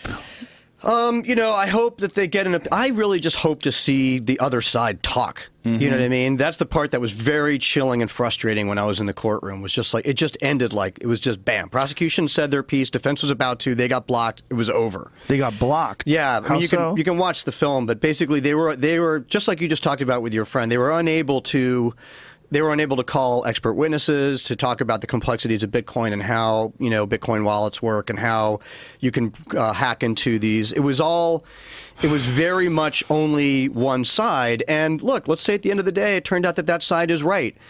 I just don't know. Like, we don't know because we never heard the other side talk. So I would very much like to see the defense have its day. And if you come all the way around, and the other problem that I have is that, you know, the media, for the most part, just sort of swallows the party line. Like, we're gonna see Silk Road movies, and they're gonna totally just take the prosecutorial position, and they're gonna be, you know, news reports and movies and TV shows, and they're all gonna be this roguish hacker kid who tried to kill people on the internet. And again, I maintain, I know a fair amount about this case, that we don't totally know what happened. In the movie, he'll probably be sweaty and doing meth. It'll be Robert Pattinson, you know, and he won't have, you know, shaved for a while, and making all such terrible, evil choices. Yeah, and execute, enter. Yeah, you know, wasn't that like a thing? Like they were saying, like, at one point they wanted to beat this guy up because he was going to talk, and then they decided to say execute him instead. Yeah, and so they faked the murder. And they showed a photo of a body. Yeah. Well, who did all that? The person who did that was the undercover agent who turns out to be corrupt. Oh, my God. And he's the one who stole the money that they were trying to allegedly execute this person for stealing. This guy had stolen the money. What a fucking tangled web. It is. Oh, my God. Yeah. So this guy sets up a fake murder for hire, then does a fake murder, has a fake body. Yeah. All to punish this fake person for stealing money that he stole. Yes, and to go further, that person that was supposedly killed, who was one of the vendors on the Silk Road, was then arrested as being part of this sting operation for this drug deal that was put together by the crooked undercover cop who took all the money and is now, his life is over, and he's had to turn over and become, you know, a witness. He still, you know, has indictments pending. They could throw him in jail at any point. I mean, and he did nothing. You know, he was part of the Silk Road, but this entire operation for which he was arrested was all constructed by a corrupt DEA agent. Oh, my God. I guess in order to be an undercover DEA agent, you got to have some ability to work in secrecy. Yeah. But when people start working in secrecy, they get a little slimy. They can go rogue. Yeah, so you got to keep an eye on those people. I wonder if they could put a percentage on what percentage of the transactions, exchanges, the conversations on Silk Road were about illegal activities and what were not. Well, I've actually seen some pie charts, just because I have access to some of the metrics on this stuff. That show like how much was hard drug. Like originally, you know, the Silk Road had a very strict ethics code. There was no child pornography allowed on Silk Road. There was no counterfeit money allowed on Silk Road. When Silk Road started, it was mostly softer drugs. It was mostly mushrooms, marijuana, things like that. It grew harder as the Silk Road went along, but it also grew harder as more law enforcement became involved in the undercover operations of Silk Road. And there was a certain amount of complicity between the increasing law enforcement presence on Silk Road and the severity of the drugs and that kind of activity. So, I mean, and that's just, I mean, and to be fair to law enforcement, that's often how they work anyway, right? I mean, if they're going to infiltrate a cartel, they're going to start moving big amounts of heroin or whatever. I mean, that's how they get in. So it's not, but it has to be looked at in terms of the corruption of the Silk Road itself. It didn't start with those kinds of intentions. God, what a twisted web. What a twisted web. And unfortunately, if people don't watch your documentary, what are they going to get? The mainstream news narrative The dark web is bad, privacy is bad, drugs are selling bad. drugs. This guy, Dread Pirate Roberts, a drug dealer. Yeah. Murder for hire. That's it. Back to you, Bob. That's what you're going to get. Oh, what shady stuff. Yeah. Anyway, here in Pasadena, there was a Mickey Mouse parade today. Yeah, I mean, as I said, I spent several hours when I was at South by talking to a reporter from a major newspaper who wanted to know what this thing was, and I talked to her for hours and explained it in detail. And then when she wrote her thing, it was like, this thing's filled with criminals and it's horrible and these people are Rat bad. that chick out. Yeah. Rat her out, man. Who is it? I'm not going to say. What publication was it? I can't say. What does it rhyme with? New York Times? Crimes. Oh, New York Times. So look up the New York Times. Find that article, Jamie. Find it. You know, it's That's bullshit. It's an How come you're uphill so battle. nice? Why are you so nice? I would be the first. That's a problem. A person like that's a problem. Well, like I if think you're pretending to be a reporter. It's what we face. I think that we face an inherent lack of understanding and a fear and a reactionary fear around around technologies. I think a lot of the story that's being told about new technologies is automatically criminalizing or demonizing it. And then when you tell stories that sort of sit in the middle, you're accused of being sort of Pollyanna-ish and saying, oh, it's all good. It's like, no, we're not saying that. We're saying this is what's going on, whether you like it or not. Let's at least examine it for what it is. Well, how could anybody who watches your documentary or at least listens to this conversation on this podcast not think that there's a bunch of twisted shit going on with these undercover agents that were obviously doing things and implicating people in things that they had no involvement in, stealing money and blaming it on others, pretending to have a murder? How could someone not see all the gray? Because they don't want. I don't think they want the gray lady doesn't want to see the gray. That's outrageous. I don't think they want to. That is outrageous. You know, they don't want to. But why don't they want to? Because they fucking suck as journalists. Yeah, and they should be removed and replaced with independent bloggers. Yeah. For real, man. Yeah. Unless you know, until you get a Glenn Greenwald type character who doesn't have a stake in it and wants to tell the whole fucking story. Yeah. What do you get? And even, you know, who knows, man. Yeah. Fuck. Yeah. This is goddamn confusing to me. Yeah, and it's like, in a way, you have to, like, in order to understand it, you got to really educate yourself. There's a lot of moving parts. There really are. I mean, if you really, and most people, like, it's much easier just to demonize something and say, oh, it's bad. And isn't this a situation where the Silk Road is essentially the Napster of the deep web? 100%. And there's going to be some... There already are. Yeah. It's over. I mean, the toothpaste is well out of the tube. It's proliferating now. There's just hundreds of these drug markets on. And they're... We won't even say the names. Yeah. They're Kaiser Soze. Yeah, and they're using decentralized technologies, which means there's no... Just like exactly what happened with Napster. Napster was a central database, so it was easy to target and shut down. Then you had a bunch of copycats like Kazaa and all these other ones that were also central database, and they were easy to shut down. Then BitTorrent came along, and it was decentralized. And what that means is there is no central server. The system operates through... The way it's coded, it works through every single user that's online. There's nobody to target. That's the reason BitTorrent never went away, right? And that's what's happening in the drug markets now. As you started with these central server markets, they get clobbered. You find the server, you seize the server, game over. And they've done it over and over again for these copycat drug markets. But now decentralized markets are beginning to proliferate. You can't shut those down. It's very, very difficult. And there are already hundreds and hundreds of them all over the world. There are going to be thousands. It's just going to grow and grow and grow because the technology works and because, as you said, there's a demand. So the real issue is going to be the delivery of these illegal substances. Like you're having a hard address that these things get delivered to. Yeah, but they come through camouflage FedEx and UPS packages, and these people know what they're doing, and they know how to game the postal system. I mean, I've talked to a bunch of dealers who are using these online services, and they're very, very good at working the postal system. So, like, when you hear about kids getting popped for having, 500 movies on their hard drive, they're distributing through BitTorrent, and they get caught. this is mostly because they were one of the ones who were uploading them, right? Yeah, they got tracked. I mean, if you're like a really dumb 13-year-old and you're just pulling this stuff down on your browser, and they find your internet service provider and they find your IP address and they connect that to person whose broadband is sucking down ridiculous amounts of media every day, then they can find you that way too.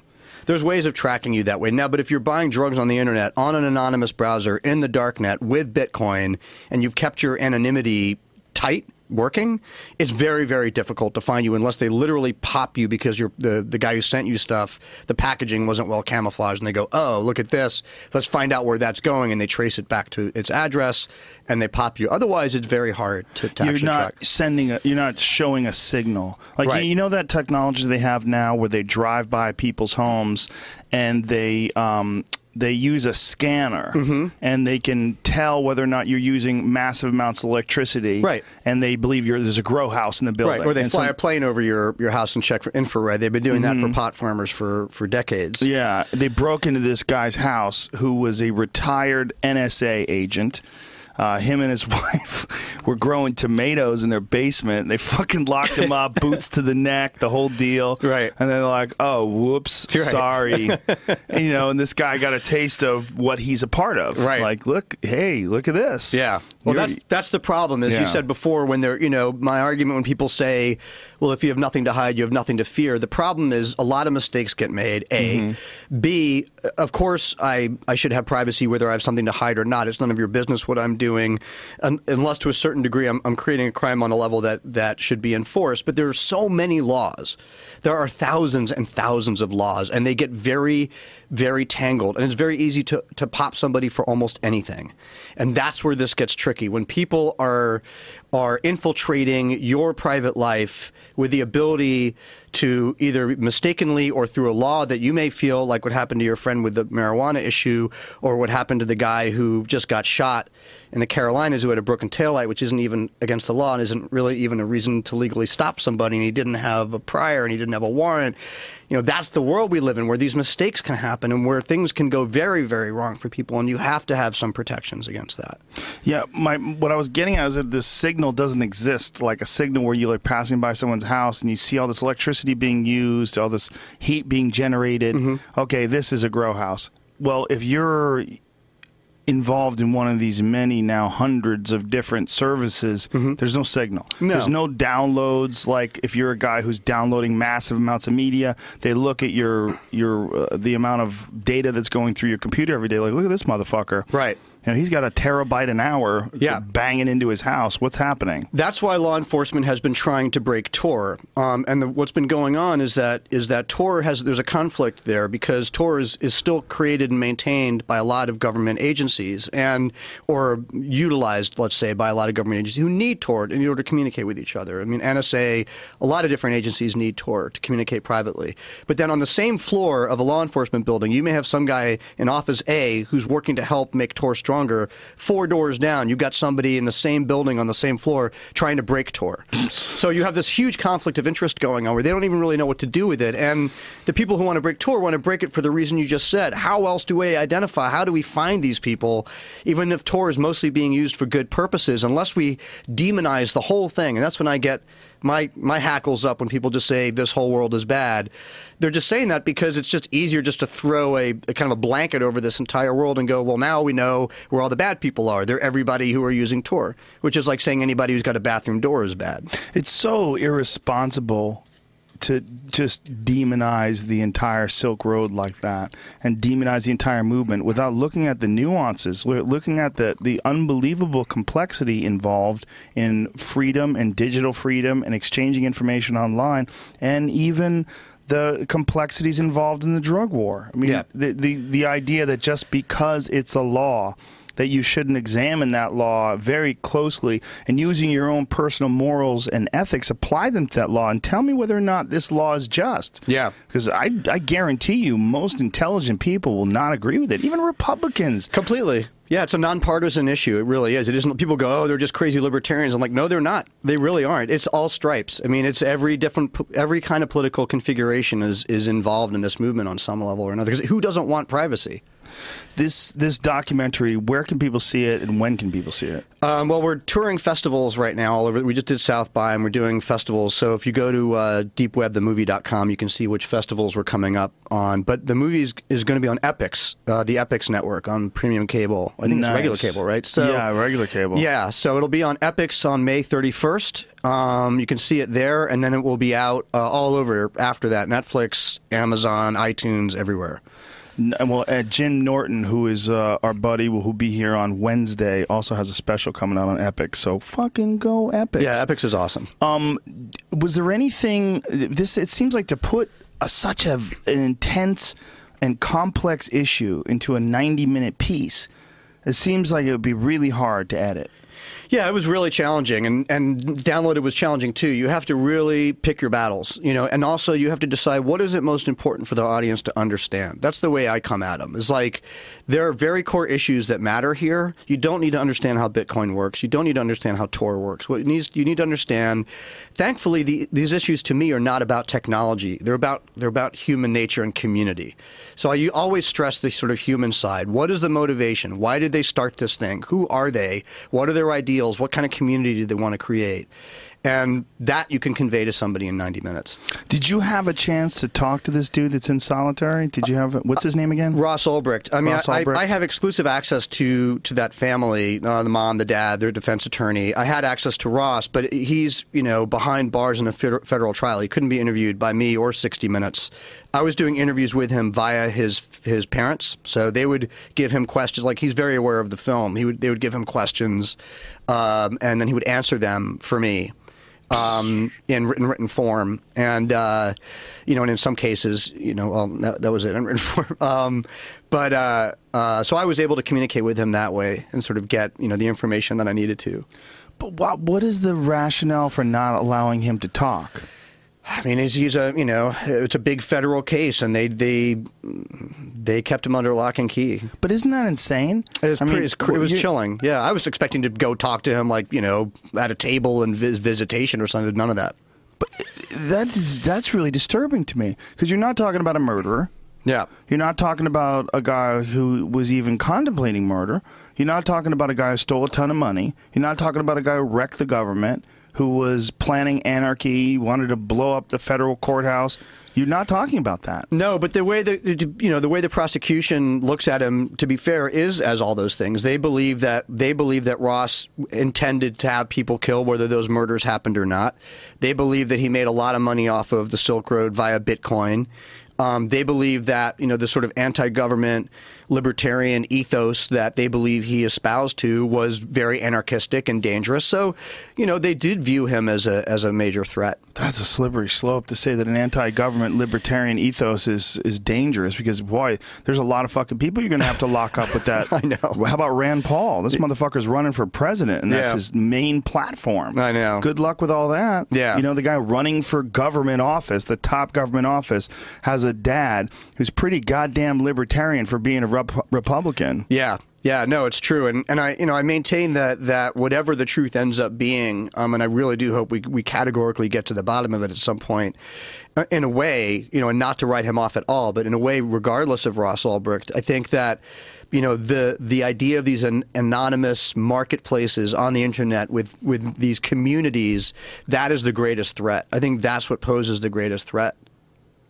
Well, I think the internet itself is the greatest threat to the system that we have in place, and it's the biggest exposer of the shell game of the two-party system as well. Yeah, it's not viable, and because it's not viable, the data just keeps getting examined and examined and examined by so many people, and they keep coming to the same conclusion. This is a fucking shell game. Yeah. You have the same corporations that are supporting the same people. They get into office, they never do what they said they were going to do, and they do a bunch of shit that you would never want them to do. Yeah. So it's the same thing over and over again, and I think that ultimately that's going to be their demise. Their demise is going to be their unwillingness to accept the new digital reality. Yeah, that they're exposed. Everything is exposed. It means we're exposed too, but it does mean that the upside is everything is exposed. Well, we're not doing anything. Yeah. You're making documentaries. I'm telling jokes. Yeah. But this guy is losing a giant chunk of his life, and he's been in jail for a year and a half now. Yeah, well, he may get life. I mean, we'll know in mid-May. I mean, he may get life.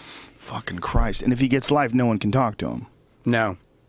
Like Chelsea Manning, the artist formerly known as Bradley Manning, now has Twitter. Yeah. But how does she do that? Yeah, I was actually wondering because I started following her a couple days ago. I'm not entirely. There are certain people who do get, like Barrett Brown had access to email. He had it recently revoked, so they will clamp. Why did he get it revoked? They claimed that he was talking to a journalist, and it's all. They shouldn't have revoked it, in my opinion. But he hasn't been treated fairly from the beginning. But that's another documentary. Right.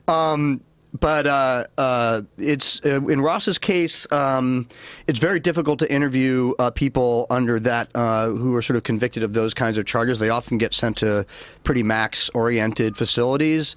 But I'm still working on it. I'm still hoping to get an interview with him. It's basically a civilized form of a Siberian gulag. Yeah. I mean, it's like you're just locking you away and throwing the key. They're just not throwing away the key, and they're locking you away. Yeah. And you can't talk to anybody. You're in solitary confinement, which makes people go fucking crazy. It certainly does, yeah. I mean, that's what they did with Chelsea Manning as well. Yeah. Naked, no clothes, locked in solitary for years. Yeah. Tell me that won't make you nuts. Yeah. It will. It removes so much of what you are as a human being. Completely. All your personal freedom is gone. Mm-hmm. And this is legal, and this is morally acceptable, and this is a part of law. I mean, that's insane. That's fucking insane that they can do that to this guy. So when do they get to see whether or not they'll be able to appeal? Well, appeals often can take about a year, the process of sort of dealing with the appellate court. So he's going to get sent there, I believe, and again, they might change, but currently he's going to be sentenced on May 15th.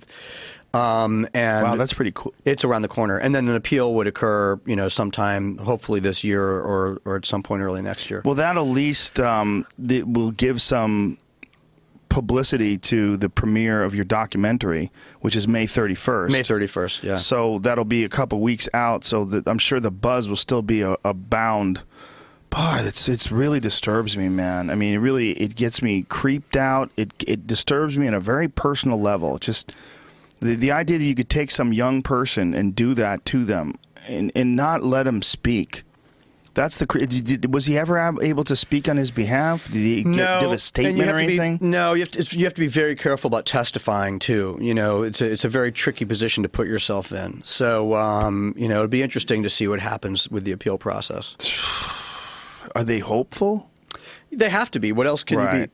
What else can you be but hopeful? But legal analysts, when they look at it from an objective standpoint, people that don't have a vested interest in success or failure, they say that they have a very steep hill to climb to get anywhere. Fuck. Yeah. God, how much did this bug you when you were doing this? I mean, it got pretty depressing. I mean, there was a point I stayed pretty neutral. And again, as I say, I don't know the whole truth. I just am very eager to either find out or to not make proclamations about things that I don't think have been proven, which doesn't seem to be stopping anybody else. But there was a point when I was sitting in the federal trial and just watching them get blocked and blocked and blocked. And everyone in that room just wanted to hear at least something from the other side. And, at the point at which I suddenly realized that was it, the trial was over, it was very... I mean, I said to Ross's mom, later that day, I was like, I don't know how. I mean, I've always wondered how you've survived the last year, but I barely made it through this week, and it's not my son in jail. And even if he's guilty of everything, just on a pure emotional level, just to watch, the machinery and the way that it works, and it was just it's very, very sad. I mean, the whole case is, I find, extremely sad. Whatever the truth turns out to be, just on a basic human level, it was a pretty emotional experience. And is there any movement whatsoever to try to reform this kind of railroading of people? Yeah, I mean, to be honest with you, a few things are going on. As you know, it's mostly state level. Mandatory minimums are starting to get reduced. I mean, the world is moving slowly towards beyond this prohibition, right? And I think that we're getting there. And I think that the internet has actually been really helpful in sort of creating grassroots movement that then attack things that are, Byzantine, like the gay marriage laws or the marijuana laws, or these things that are beginning to shift in our culture. And I think that the net is absolutely a power there. But there's a very big battle, against that tide. And that's largely at the federal level. So I think we have a long way to go before we're having conversations that are sane and balanced and nuanced about any of this stuff. It's very black and white. You go out into the world and you say things about this world that aren't completely party line, and you're just branded as being a tinfoil hat wearing crackpot. And is that how you've been branded? No, I mean, not. I think. Well, the movie hasn't come out yet, but I sort of comically caught some heat on Downloaded. As I don't think I talked enough about piracy for some people's liking. On Downloaded? Yeah, that was the Napster movie that I made, and I think that people, they expected to have a much more about like how bad it was to pull down Metallica, and I was not that interested in that stuff. And I think that if you don't follow the sort of standard narrative, you take some heat. I don't care. Like you said, I'm a guy who makes documentaries. I'm not going to jail. I'm not selling anything on the internet. You know what I mean? I'm objectively removed from that world. But of course you take heat because people get really pissed off at the idea that you're not just saying, hiding bad, piracy bad, drugs bad. It's just you have to just take that party line, like that reporter I talked to. And it's disappointing, but that's the prevailing narrative. And it's not just the narrative from the right. You get that from the left. You get it from the center. Everyone just sort of marches in line. Yeah, they watched Dragnet when they were kids. They have this idea that there's good and evil in this world. Good guys and bad guys. Yeah, just catch the bad guys. This is a freedom issue, in my opinion. If you look at the worst thing that happened, people distributed drugs to each other that wanted those drugs. That's the worst thing that happened. Obviously, if the murders were faked, and it's quite possible, in fact, likely, that no one ever wanted anybody murdered in the first place. This guy just was setting the whole thing up to cover up the fact that he stole all this money. It's like, where's the crime? Where's the crime that you're protecting the world from? That you've got this fucking guy locked up in jail. And is a part of the reason why they're able to keep him in solitary the murder for hire? Yeah, to be clear, he's no longer in solitary. He was when they first caught him, and it's not uncommon, it's called the SHU. He was put into the SHU, which is a solitary confinement. It's a nasty sort of environment to be in. He was in solitary for 6 weeks. He has not been in solitary for the bulk of his confinement. Oh, I was confused. He's not like Chelsea Manning in that way. He's been in a holding prison in Brooklyn for over a year. He did some solitary in Oakland, and then he did some solitary in New York. He's been primarily part of the regular prison system. And in the regular prison system, what type of security do they have? It's intense. Oh no, it's intense. But is he locked up with murderers, or is he? He's in the general population. Fuck. Yeah, he's done. I mean, again, not to exonerate him, but he's been a pretty interesting inmate. He's been teaching like physics and yoga in prison. He's been teaching math and helping the guys with their GEDs. Like, wow. Again, like this is just who he is. He may have done horrible other things that we, will learn about more in detail at some point. But what we know about what he has done, exactly, he seems like a pretty goddamn cool guy. He's an interesting guy. Yeah. That just drives me nuts, man. How do you when you were done with this, when you did the final edit and you step back and you're done. Now it's just about talking about it, promoting it, and what does this leave you feeling when you make a documentary about something like this? You go through withdrawal. I'm actually through it now because I've been done for a minute. But you go through a little withdrawal because I was living, eating, and sleeping in this world for almost 2 years, Jesus. and it's I was dealing with a lot of people on all sides, on the law enforcement side, on the the cyber side, his family, the whole thing. You got to go through withdrawal. But part of me, and I said this, I was very blunt with Lynn, his mom, and I like being able to talk about it. So that's kind of the easy part because that's kind of the why you do it part, right? But I said to Lynn, I was like, I really am glad I'm done. It's like I get to go. You don't get to go home. I got a family and kids, and like I get to go home, and I'm done. And it's you go outside and you smell the air, and you get in your car and you go about your day, and you take your kids to school, and I think. I'm done with that world. Well, that's this really scary part about the threat of keeping in line is that they can remove that from you. They can take that right away from you to just drive right now. You can go get a burrito. I want to drive down the street to the Mexican restaurant. I want to, do this. I want to go to Big Bear and just take a day off. You can't do that. None of those are options anymore. Yeah, and even if you're the family or whoever, your life is shattered too. I mean, Lynn doesn't get to get home and have a regular life anymore. No, from now on, her son, her baby, is always going to be in a cage somewhere. Yeah. Was there any sympathy from people that you talked to, even off the record, in law enforcement? Yeah. Oh, sure. Yeah, absolutely. I mean, a lot of the law enforcement people that I spoke to, and some of whom are in the movie, were really the same thing I went through with Napster with the labels. It's like, again, to me, it's not black and white. It's not good guys and bad guys. Most of the label guys I talked to were really clear-eyed and smart and had a really good view of, like, here's where we screwed up, here's where we're taking too much money, here's where this happened, here's where the technology fucked us, whatever it was. On law enforcement, most of the law enforcement guys I talked to don't agree with this notion that there should be no encryption. They're like, of course, it's like, yes, it's going to make our job harder, but yes, you have a right to privacy. No, we should not have warrantless search and seizure. That makes no sense. And you know, so there's a lot of people caught up in the grays. There's another guy I spoke to in the movie named Neil Franklin, who is the director of an organization called Law Enforcement Against Prohibition. And Neil was a homicide major on the streets of Baltimore for 20 years and saw everything there was to see about the drug war's ravages. And now his work is about getting rid of the drug war from the officer side, from the DEA, FBI, DA side. So I just feel like in the future it's going to be looked back the same way Prohibition was. It's just going to be looked back at like some ridiculous part of our history that we should have been intelligent enough to realize it was a foolhardy pursuit, and now we've abandoned it. Yeah. Now there's fucking bars everywhere. I mean, you just drive down the street, everywhere you go, you can buy booze. And those bars have parking lots. Yeah. And people who pay taxes go to them. Yeah. It supports the economy. Yeah. The whole thing is bizarre. It's such a weird thing when you look at our culture and you look at these just glaring flaws in how we operate. And the justice system in this respect is one of those glaring flaws. When you tell me about that trial, it makes me sick. Like I physically feel sick. Yeah, it was sick-making. It really was. It was kind of dizzying. You just thought, really? It was like being in a Kafka novel. You're like, really? That's it? We go home? It makes no sense. It almost makes sense when you hear about that judge in Pennsylvania that was sentencing those kids for profit. Yeah. Like, you kind of get it now. Yeah. Like, well, you guys are just used to doing this. Yeah. And that becomes just another step removed from the normal operating procedure. Like, what's the big deal? Yeah.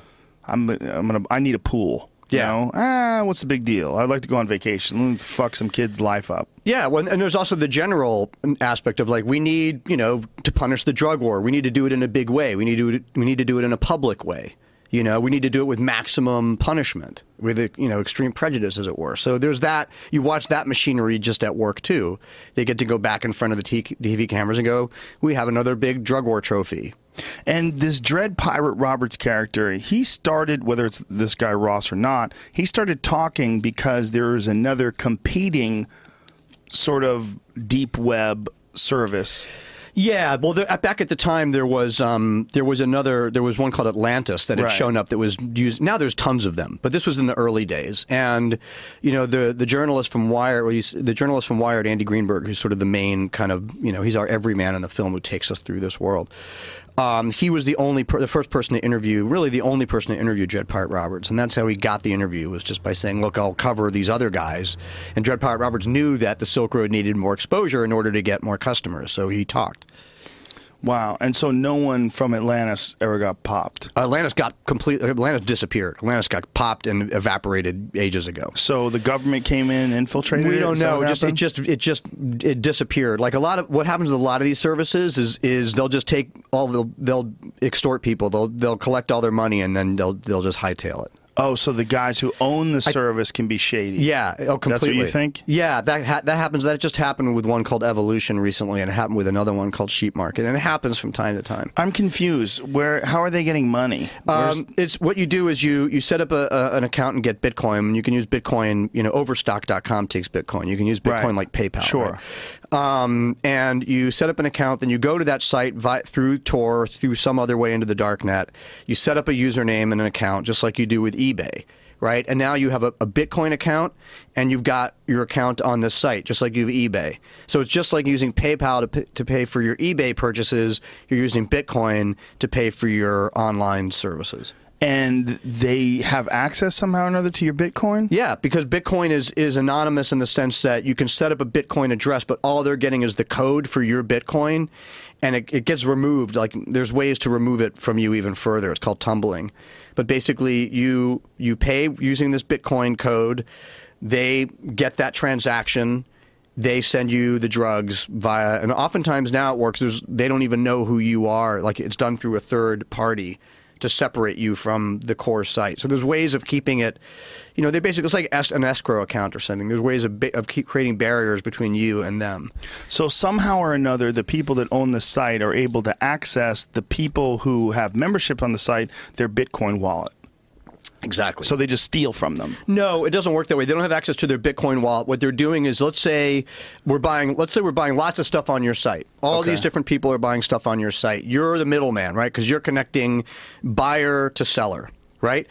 You give me money for me, just like Amazon, that I'm supposed to give to the seller. I wait until that money collects, and then I just close up shop. I just cut both of you guys off. Buyer and seller, bye-bye. I've got all the cash that's sitting here in the middle. So you're the third-party middleman that's supposed to hand it over. And Exactly. You don't hand it over. You just grab it and run. Precisely. And then you shut down the site. They shut the whole thing down. And so is there a delay in transactions? Correct. Exactly. So yeah, because you're taking a fee. So there's that whole aspect. So people are creating decentralized systems now that are not about that don't even have fee-based structures, where that won't be possible. Where basically all I've done, it's more like BitTorrent, is all I've done is created this service. I put it out in the world. It's decentralized. There is no middleman. The Bitcoin sort of travels from one area through directly to that buyer. There's nobody in the middle that can take the money and run. And that's the direction it's currently going in. So these people that did it, like for Atlantis or these other do they ever get caught, or does everybody have to shut up because they were talking about illegal drugs in the first place? Most of them don't get caught. I mean, the interesting thing is there's a lot of, full-blown, unsurprisingly, full-on cyber criminals out there, like these DEA agents that got caught. They were actually, or this singular DEA agent, Secret Service guy,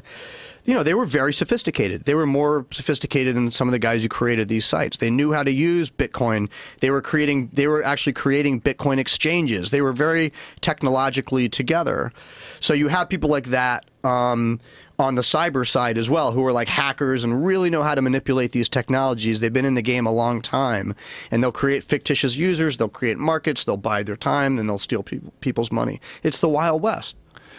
Wow. So now the way they're doing it is how? Decentralized. Decentralized. Yeah. So what that is basically there is no central point of control. There's no central server. So there is no guy in the middle that means there's no profit either. There's no one taking a fee.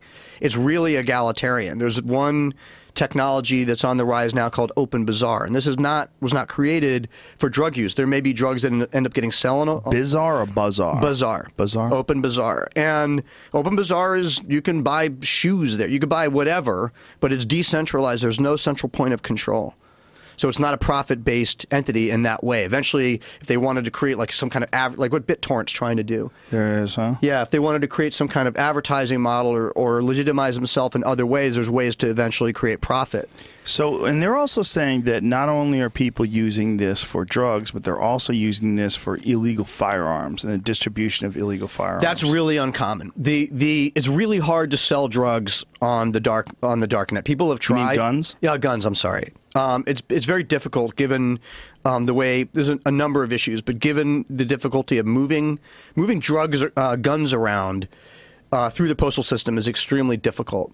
The one thing that did happen on the internet is what Cody Wilson was doing, and he created the 3D printed gun, which you may have heard of. Yeah. Cody's in my movie, and Cody again is coming from a purely political perspective. He is just trying to say, look, technology is allowing people to do whatever they want. Screw your laws. Right? So that's the way that some of that stuff has happened online. But the way Cody's technologies work is you're able to create one piece of a weapon that you could sort of build the rest of the weapon around. So that's been a big thorn in people's sides as well. Yeah, what he's done is very interesting because his plans or whatever it is for the 3D gun that you could download, hundreds of thousands of people have downloaded this and traded it back and forth. Yeah. And if you have a 3D printer, all you have to do is enter that information in and it can build you this gun. Yeah. I mean, you need a miller. You need like the next wave of his technology was actually selling the milling machine that would allow it to be metal. So it's definitely, he's a very provocative guy. Well, it seems like that's kind of where we're going as human beings with technology, and this is not stores where you have to go and pick something up, but you just print it. You just make it. Yeah. I mean, that seems Even like with what's food. going to happen. Yeah. Even with food? Yeah, you can 3D print food. Whoa. Yeah, you get ingredients and you can literally make food. Like what kind of food? All kinds of stuff, and it's going to get more advanced all the time. I mean, there's organic elements to this. It's not just like plastic stuff. So it's so strange. Yeah, I remember when I was talking to Sean Fanning, the guy who created Napster, and I was talking to Sean about 10 years ago.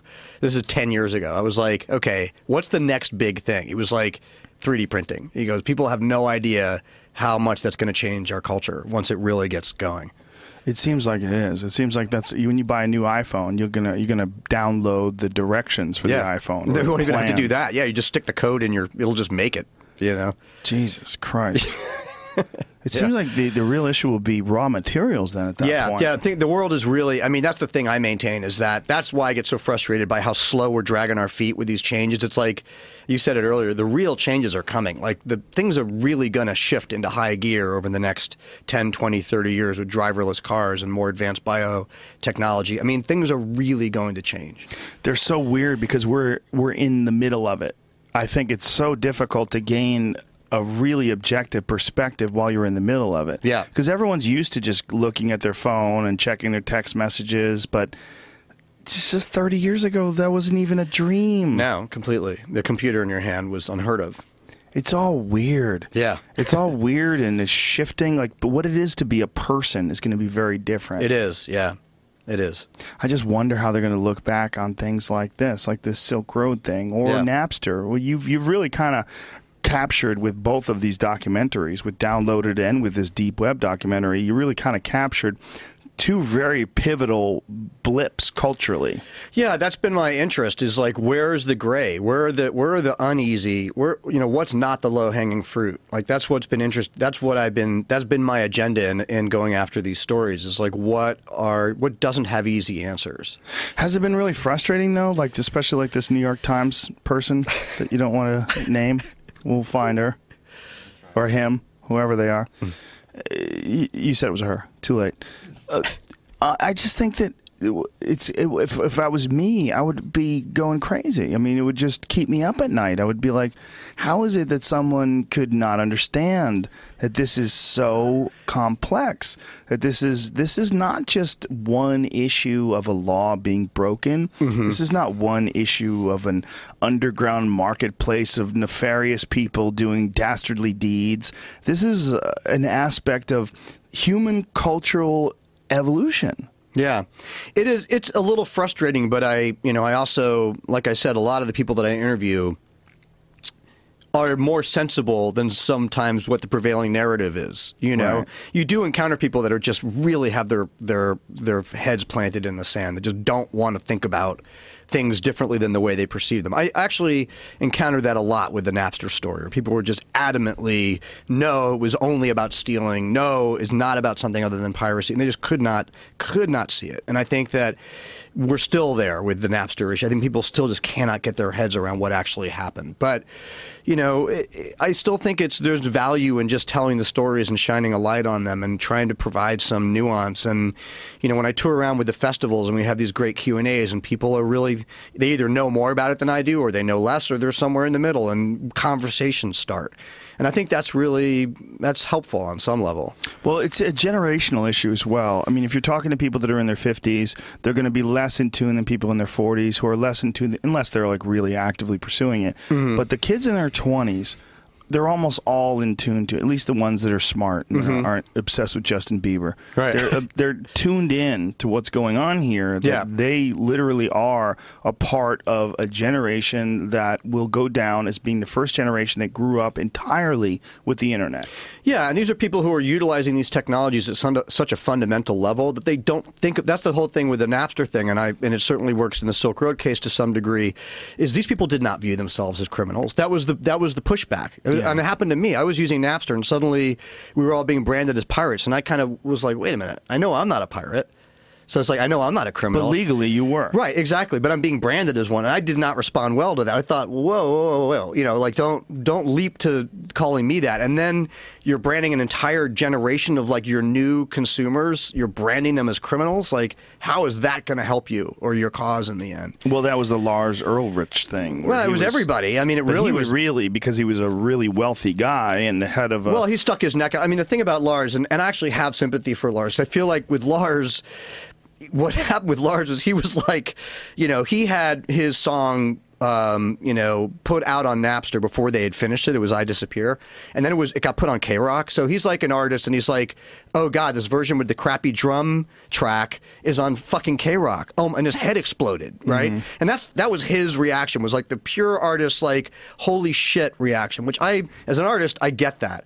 And then he was like, we got to lead a charge against these guys. And he ran out and he looked back and nobody else had his back. Nobody. Like all the other artists were like, yeah, none of them had the balls to give him some credit to come out and say, wait a minute, we need to have better discussions about this. So they totally stuck his ass out in the forefront and then they ran. Well, the fans felt like, you greedy fuck. Right. Like you're a multimillionaire and you're complaining that you're going to lose some money off of this. Right. And they just felt betrayed. Yeah, I think they did, and I felt for him to the degree that as an artist, I felt like his reaction, whatever you want to say about the politics of it, his initial gut, oh my God reaction, would have been my, you know what I mean? When you make something and it's in rough cut form, or it's not, you know, the idea that like that's out there, like someone stuck it in a movie theater or K-Rock, that makes your head, that's like you lose sleep on that kind of stuff at night. Yeah, comics have this with YouTube with bits. Like if you're working on a new bit and someone shows up at a comedy club and records you when you're on stage and then releases it on YouTube and then it gets downloaded by 100,000 people, and like, that bit sucks. It's not, that bit's a baby. It's not, you know, you can't, it's not done yet. Yeah. When I'm done, I'll put it on a fucking DVD. I'll put it on a comedy special. Right. And the truth though is I think you've been saying, is that it isn't to brand them. It's like it's incumbent upon us to change the way we do business. Like we can't say we can't just wag our finger at them and say, you stop doing that. Of course they're going to do it. Right. It's this amazing new technology that's, you know, communal and fast and democratized, and they're not going to stop doing it. We have to change. Yeah, it's going to be very weird when it hits whatever the next stage is. Whatever the next stage is, because I'm imagining, with very little technological expertise, of course. Well, how about zero? Have none. I'm a user. Come on, you had a website in '98 with a message board. That's way farther along than most people. I hired somebody. I don't even know what a message board is made of. You had made of cheese. Yeah, you had the foresight to do it. That's still different. Well, maybe. Okay. But my point being, if you try to imagine what the next stage is going to be, I would imagine that it would be something virtual. And I'm imagining that what we're looking at now, when you're looking at a website, even when you're looking at message boards, when you're looking at Twitter, Facebook, social media, is akin to those boards that existed back in the day before there was any before there was a web. Yeah, we're talking like 93. Yeah, before the web. Yeah, what were those things called? Like bulletin boards. That's what I was talking about. The Usenet and the BBS era. Yeah, you'd have to log on. It would take you an hour. Yeah. You'd go there and check to see if anybody left anything there, and then you'd have to screw off for a while. And that was it. Those are looked at as a joke now. When you can get, you know, New York Times will give you instant messages on your phone to let you know when there's alerts, when anything's happening. Yeah. If you check Twitter, anytime anything's going down, like anytime someone dies or anything, I find out about it on Twitter before I ever see it on the news. It seems like it's almost instantaneous. Yeah. But even more so than that, things like YouTube. YouTube is very two-dimensional. We look at it; it's awesome. You can watch stuff on it, you know, or you know, even HBO Go. Any of these things where you're seeing things online, it's very two-dimensional. I think virtual is going to be the next step. This Oculus Rift type technology, and the way that's progressing right now is kind of frightening. It's really getting unbelievably realistic. It is, yeah. Yeah, it's getting super advanced. And the fluidity, the ability to use it, like how that stuff can get projected and how that's going to... I mean, things are going to change across the board in a lot of ways. And like driverless cars, certain things that are going to cause huge changes are literally around the corner. I mean, we're years away from driverless cars, not like decades away from driverless cars. It's a very exciting time, but it's also very like Jesus. It's a challenging time. I mean, that's the reason I make these stories. It's not because I think, oh, this is so awesome. You know, I just want to like pick up my camera and shoot all this awesome stuff. You know, it is challenging. It's challenging morally, ethically. It's challenging on all these levels. That's part of why I think we need to be having conversations about this stuff that are more sane. Yeah, I couldn't agree more. I also think that as a giant superorganism, the human race, which what we really are, really, when you think about it, we're some sort of a giant superorganism that works together to create these things and fund these things and push these things forward. We're kind of just moving along, not considering the implications of what we're doing, but just continuing along the same path. Like, no, if you step back and say, you know what, this virtual reality is just too fucked up, we should really stop and consider. Well, guess what? Sony's going to come along and they're going to just take the fucking rug out from under you, and they're going to have a better thing. They'll keep making Spider-Man reboots forever on your virtual reality. You'll never be able to stop them. Well, porn, which is at the forefront of all technology, yes. that pushed HTML5 over Flash and PayPal, everything. Yeah. Well, what they're going to do with that virtual reality stuff is going to be very, very, very bizarre. I know. And you're gonna you think you have a problem with people being addicted to porn now? I mean, no one was addicted to literature porn, right? You know, back when they. Let me look at my Veritype on my stereograph. When they had those books that people had to write by hand, nobody was addicted to beating off to those things. I mean, God, how many of them even were there? Yeah. And then the printing press came along. Oh, made things a little bit more interesting. Yeah. And then magazines came along. Whoa, girly magazines. It used to have to go stick under your bed. Yeah, you used to hide them and shit, and squirrel them away like nuts. I know. And then it became VHS tapes. Whoa. And then DVDs. Whoa. And then online. Uh-oh. Yeah. And then it became you could get it on your phone. Yep. When iPhones came along. Yeah. The screens got bigger. It was very nice of them. Yeah. It's going to get very, very strange. Yeah. There's going to come some sort of a neural interface inside of our lifetime where you're going to be able to enter into worlds that have been created that seem indistinguishable from the world that we're currently in right now. Yeah, there's no doubt. There's no doubt that, and that's within our lifetime. And when that does happen, they look back on things like the Silk Road and this controversy. It's going to seem so preposterous. So primitive. Yeah. I mean, I think that I think online drug markets are going to be ubiquitous, and they may very likely be the thing that takes major cartels down in the long run. Well, I was listening to this Radiolab podcast where they were talking about the placebo effect. I think that might be the name of the podcast for anyone who's interested. I think it's just called Placebo. But they were talking about the various times where placebo effect has worked and has not worked. And one of the things that they said that was so incredible is that like the reason why drugs work, that every drug that works on the human mind works because there's a receptor. There's a biological receptor in the brain. So essentially the brain produces all of these effects, just not reliably. Opioid effects, opiate effects, cannabis effects, all these different drugs. We know the brain produces various chemicals, dopamine, serotonin, psychedelic chemicals. Your brain produces all of these things. If they can figure out how to do with no drugs, some virtual thing, some chip that just stimulates those aspects of your brain and produces those feelings of euphoria, love, hate, loss, sadness, and does so inside of a virtual world. I mean, they're going to take you on a real live drug ride and no drugs will be involved. Yeah. I mean, then what do you do with your drug war? When all the drugs are produced by the mind, you're going to stop people from producing endogenous chemicals that the brain naturally produces? I mean, you're already doing that with movies. What do you think the adrenaline effect you get from a crazy thriller is? Right. Why are people into horror movies? It's not because they have no effect on you. They're producing drugs. Yeah. When you watch Jason, he's coming up behind someone. He's got the fucking machete. Oh! You're scared? You're scared at those movies? That's a drug. Yeah. They're giving you drugs. It's just they're making you produce it with your own mind. Yeah. It's going to happen in a very bizarre way. It is. I think that is going to have an impact. And I think that, the other issue that I think is important is just like, for those people that do need help, there needs to be decriminalized to a degree where they can actually get the help in a way that isn't stigmatized or they're not just felonized immediately. So that's an issue as well that I think needs to get addressed. Oh, 100%. And also the reason why people get addicted in the first place, just the trauma that people experience as young children that causes these receptors to open up, that causes these drug addiction processes to take place.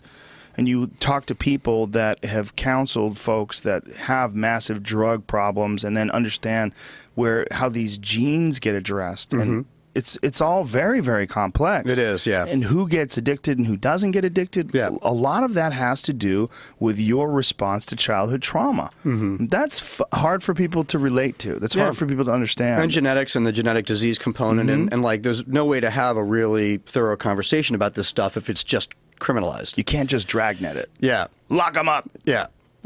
Book them, Deno. You can't do that. It's just like we have this simplistic view of the world. And that view is being challenged constantly by facts. Yeah. Constantly by data. And there's some people that, like you said, want to bury their head in the sand. They don't want to look at it. Yeah. They don't want to, because it doesn't fit the narrative.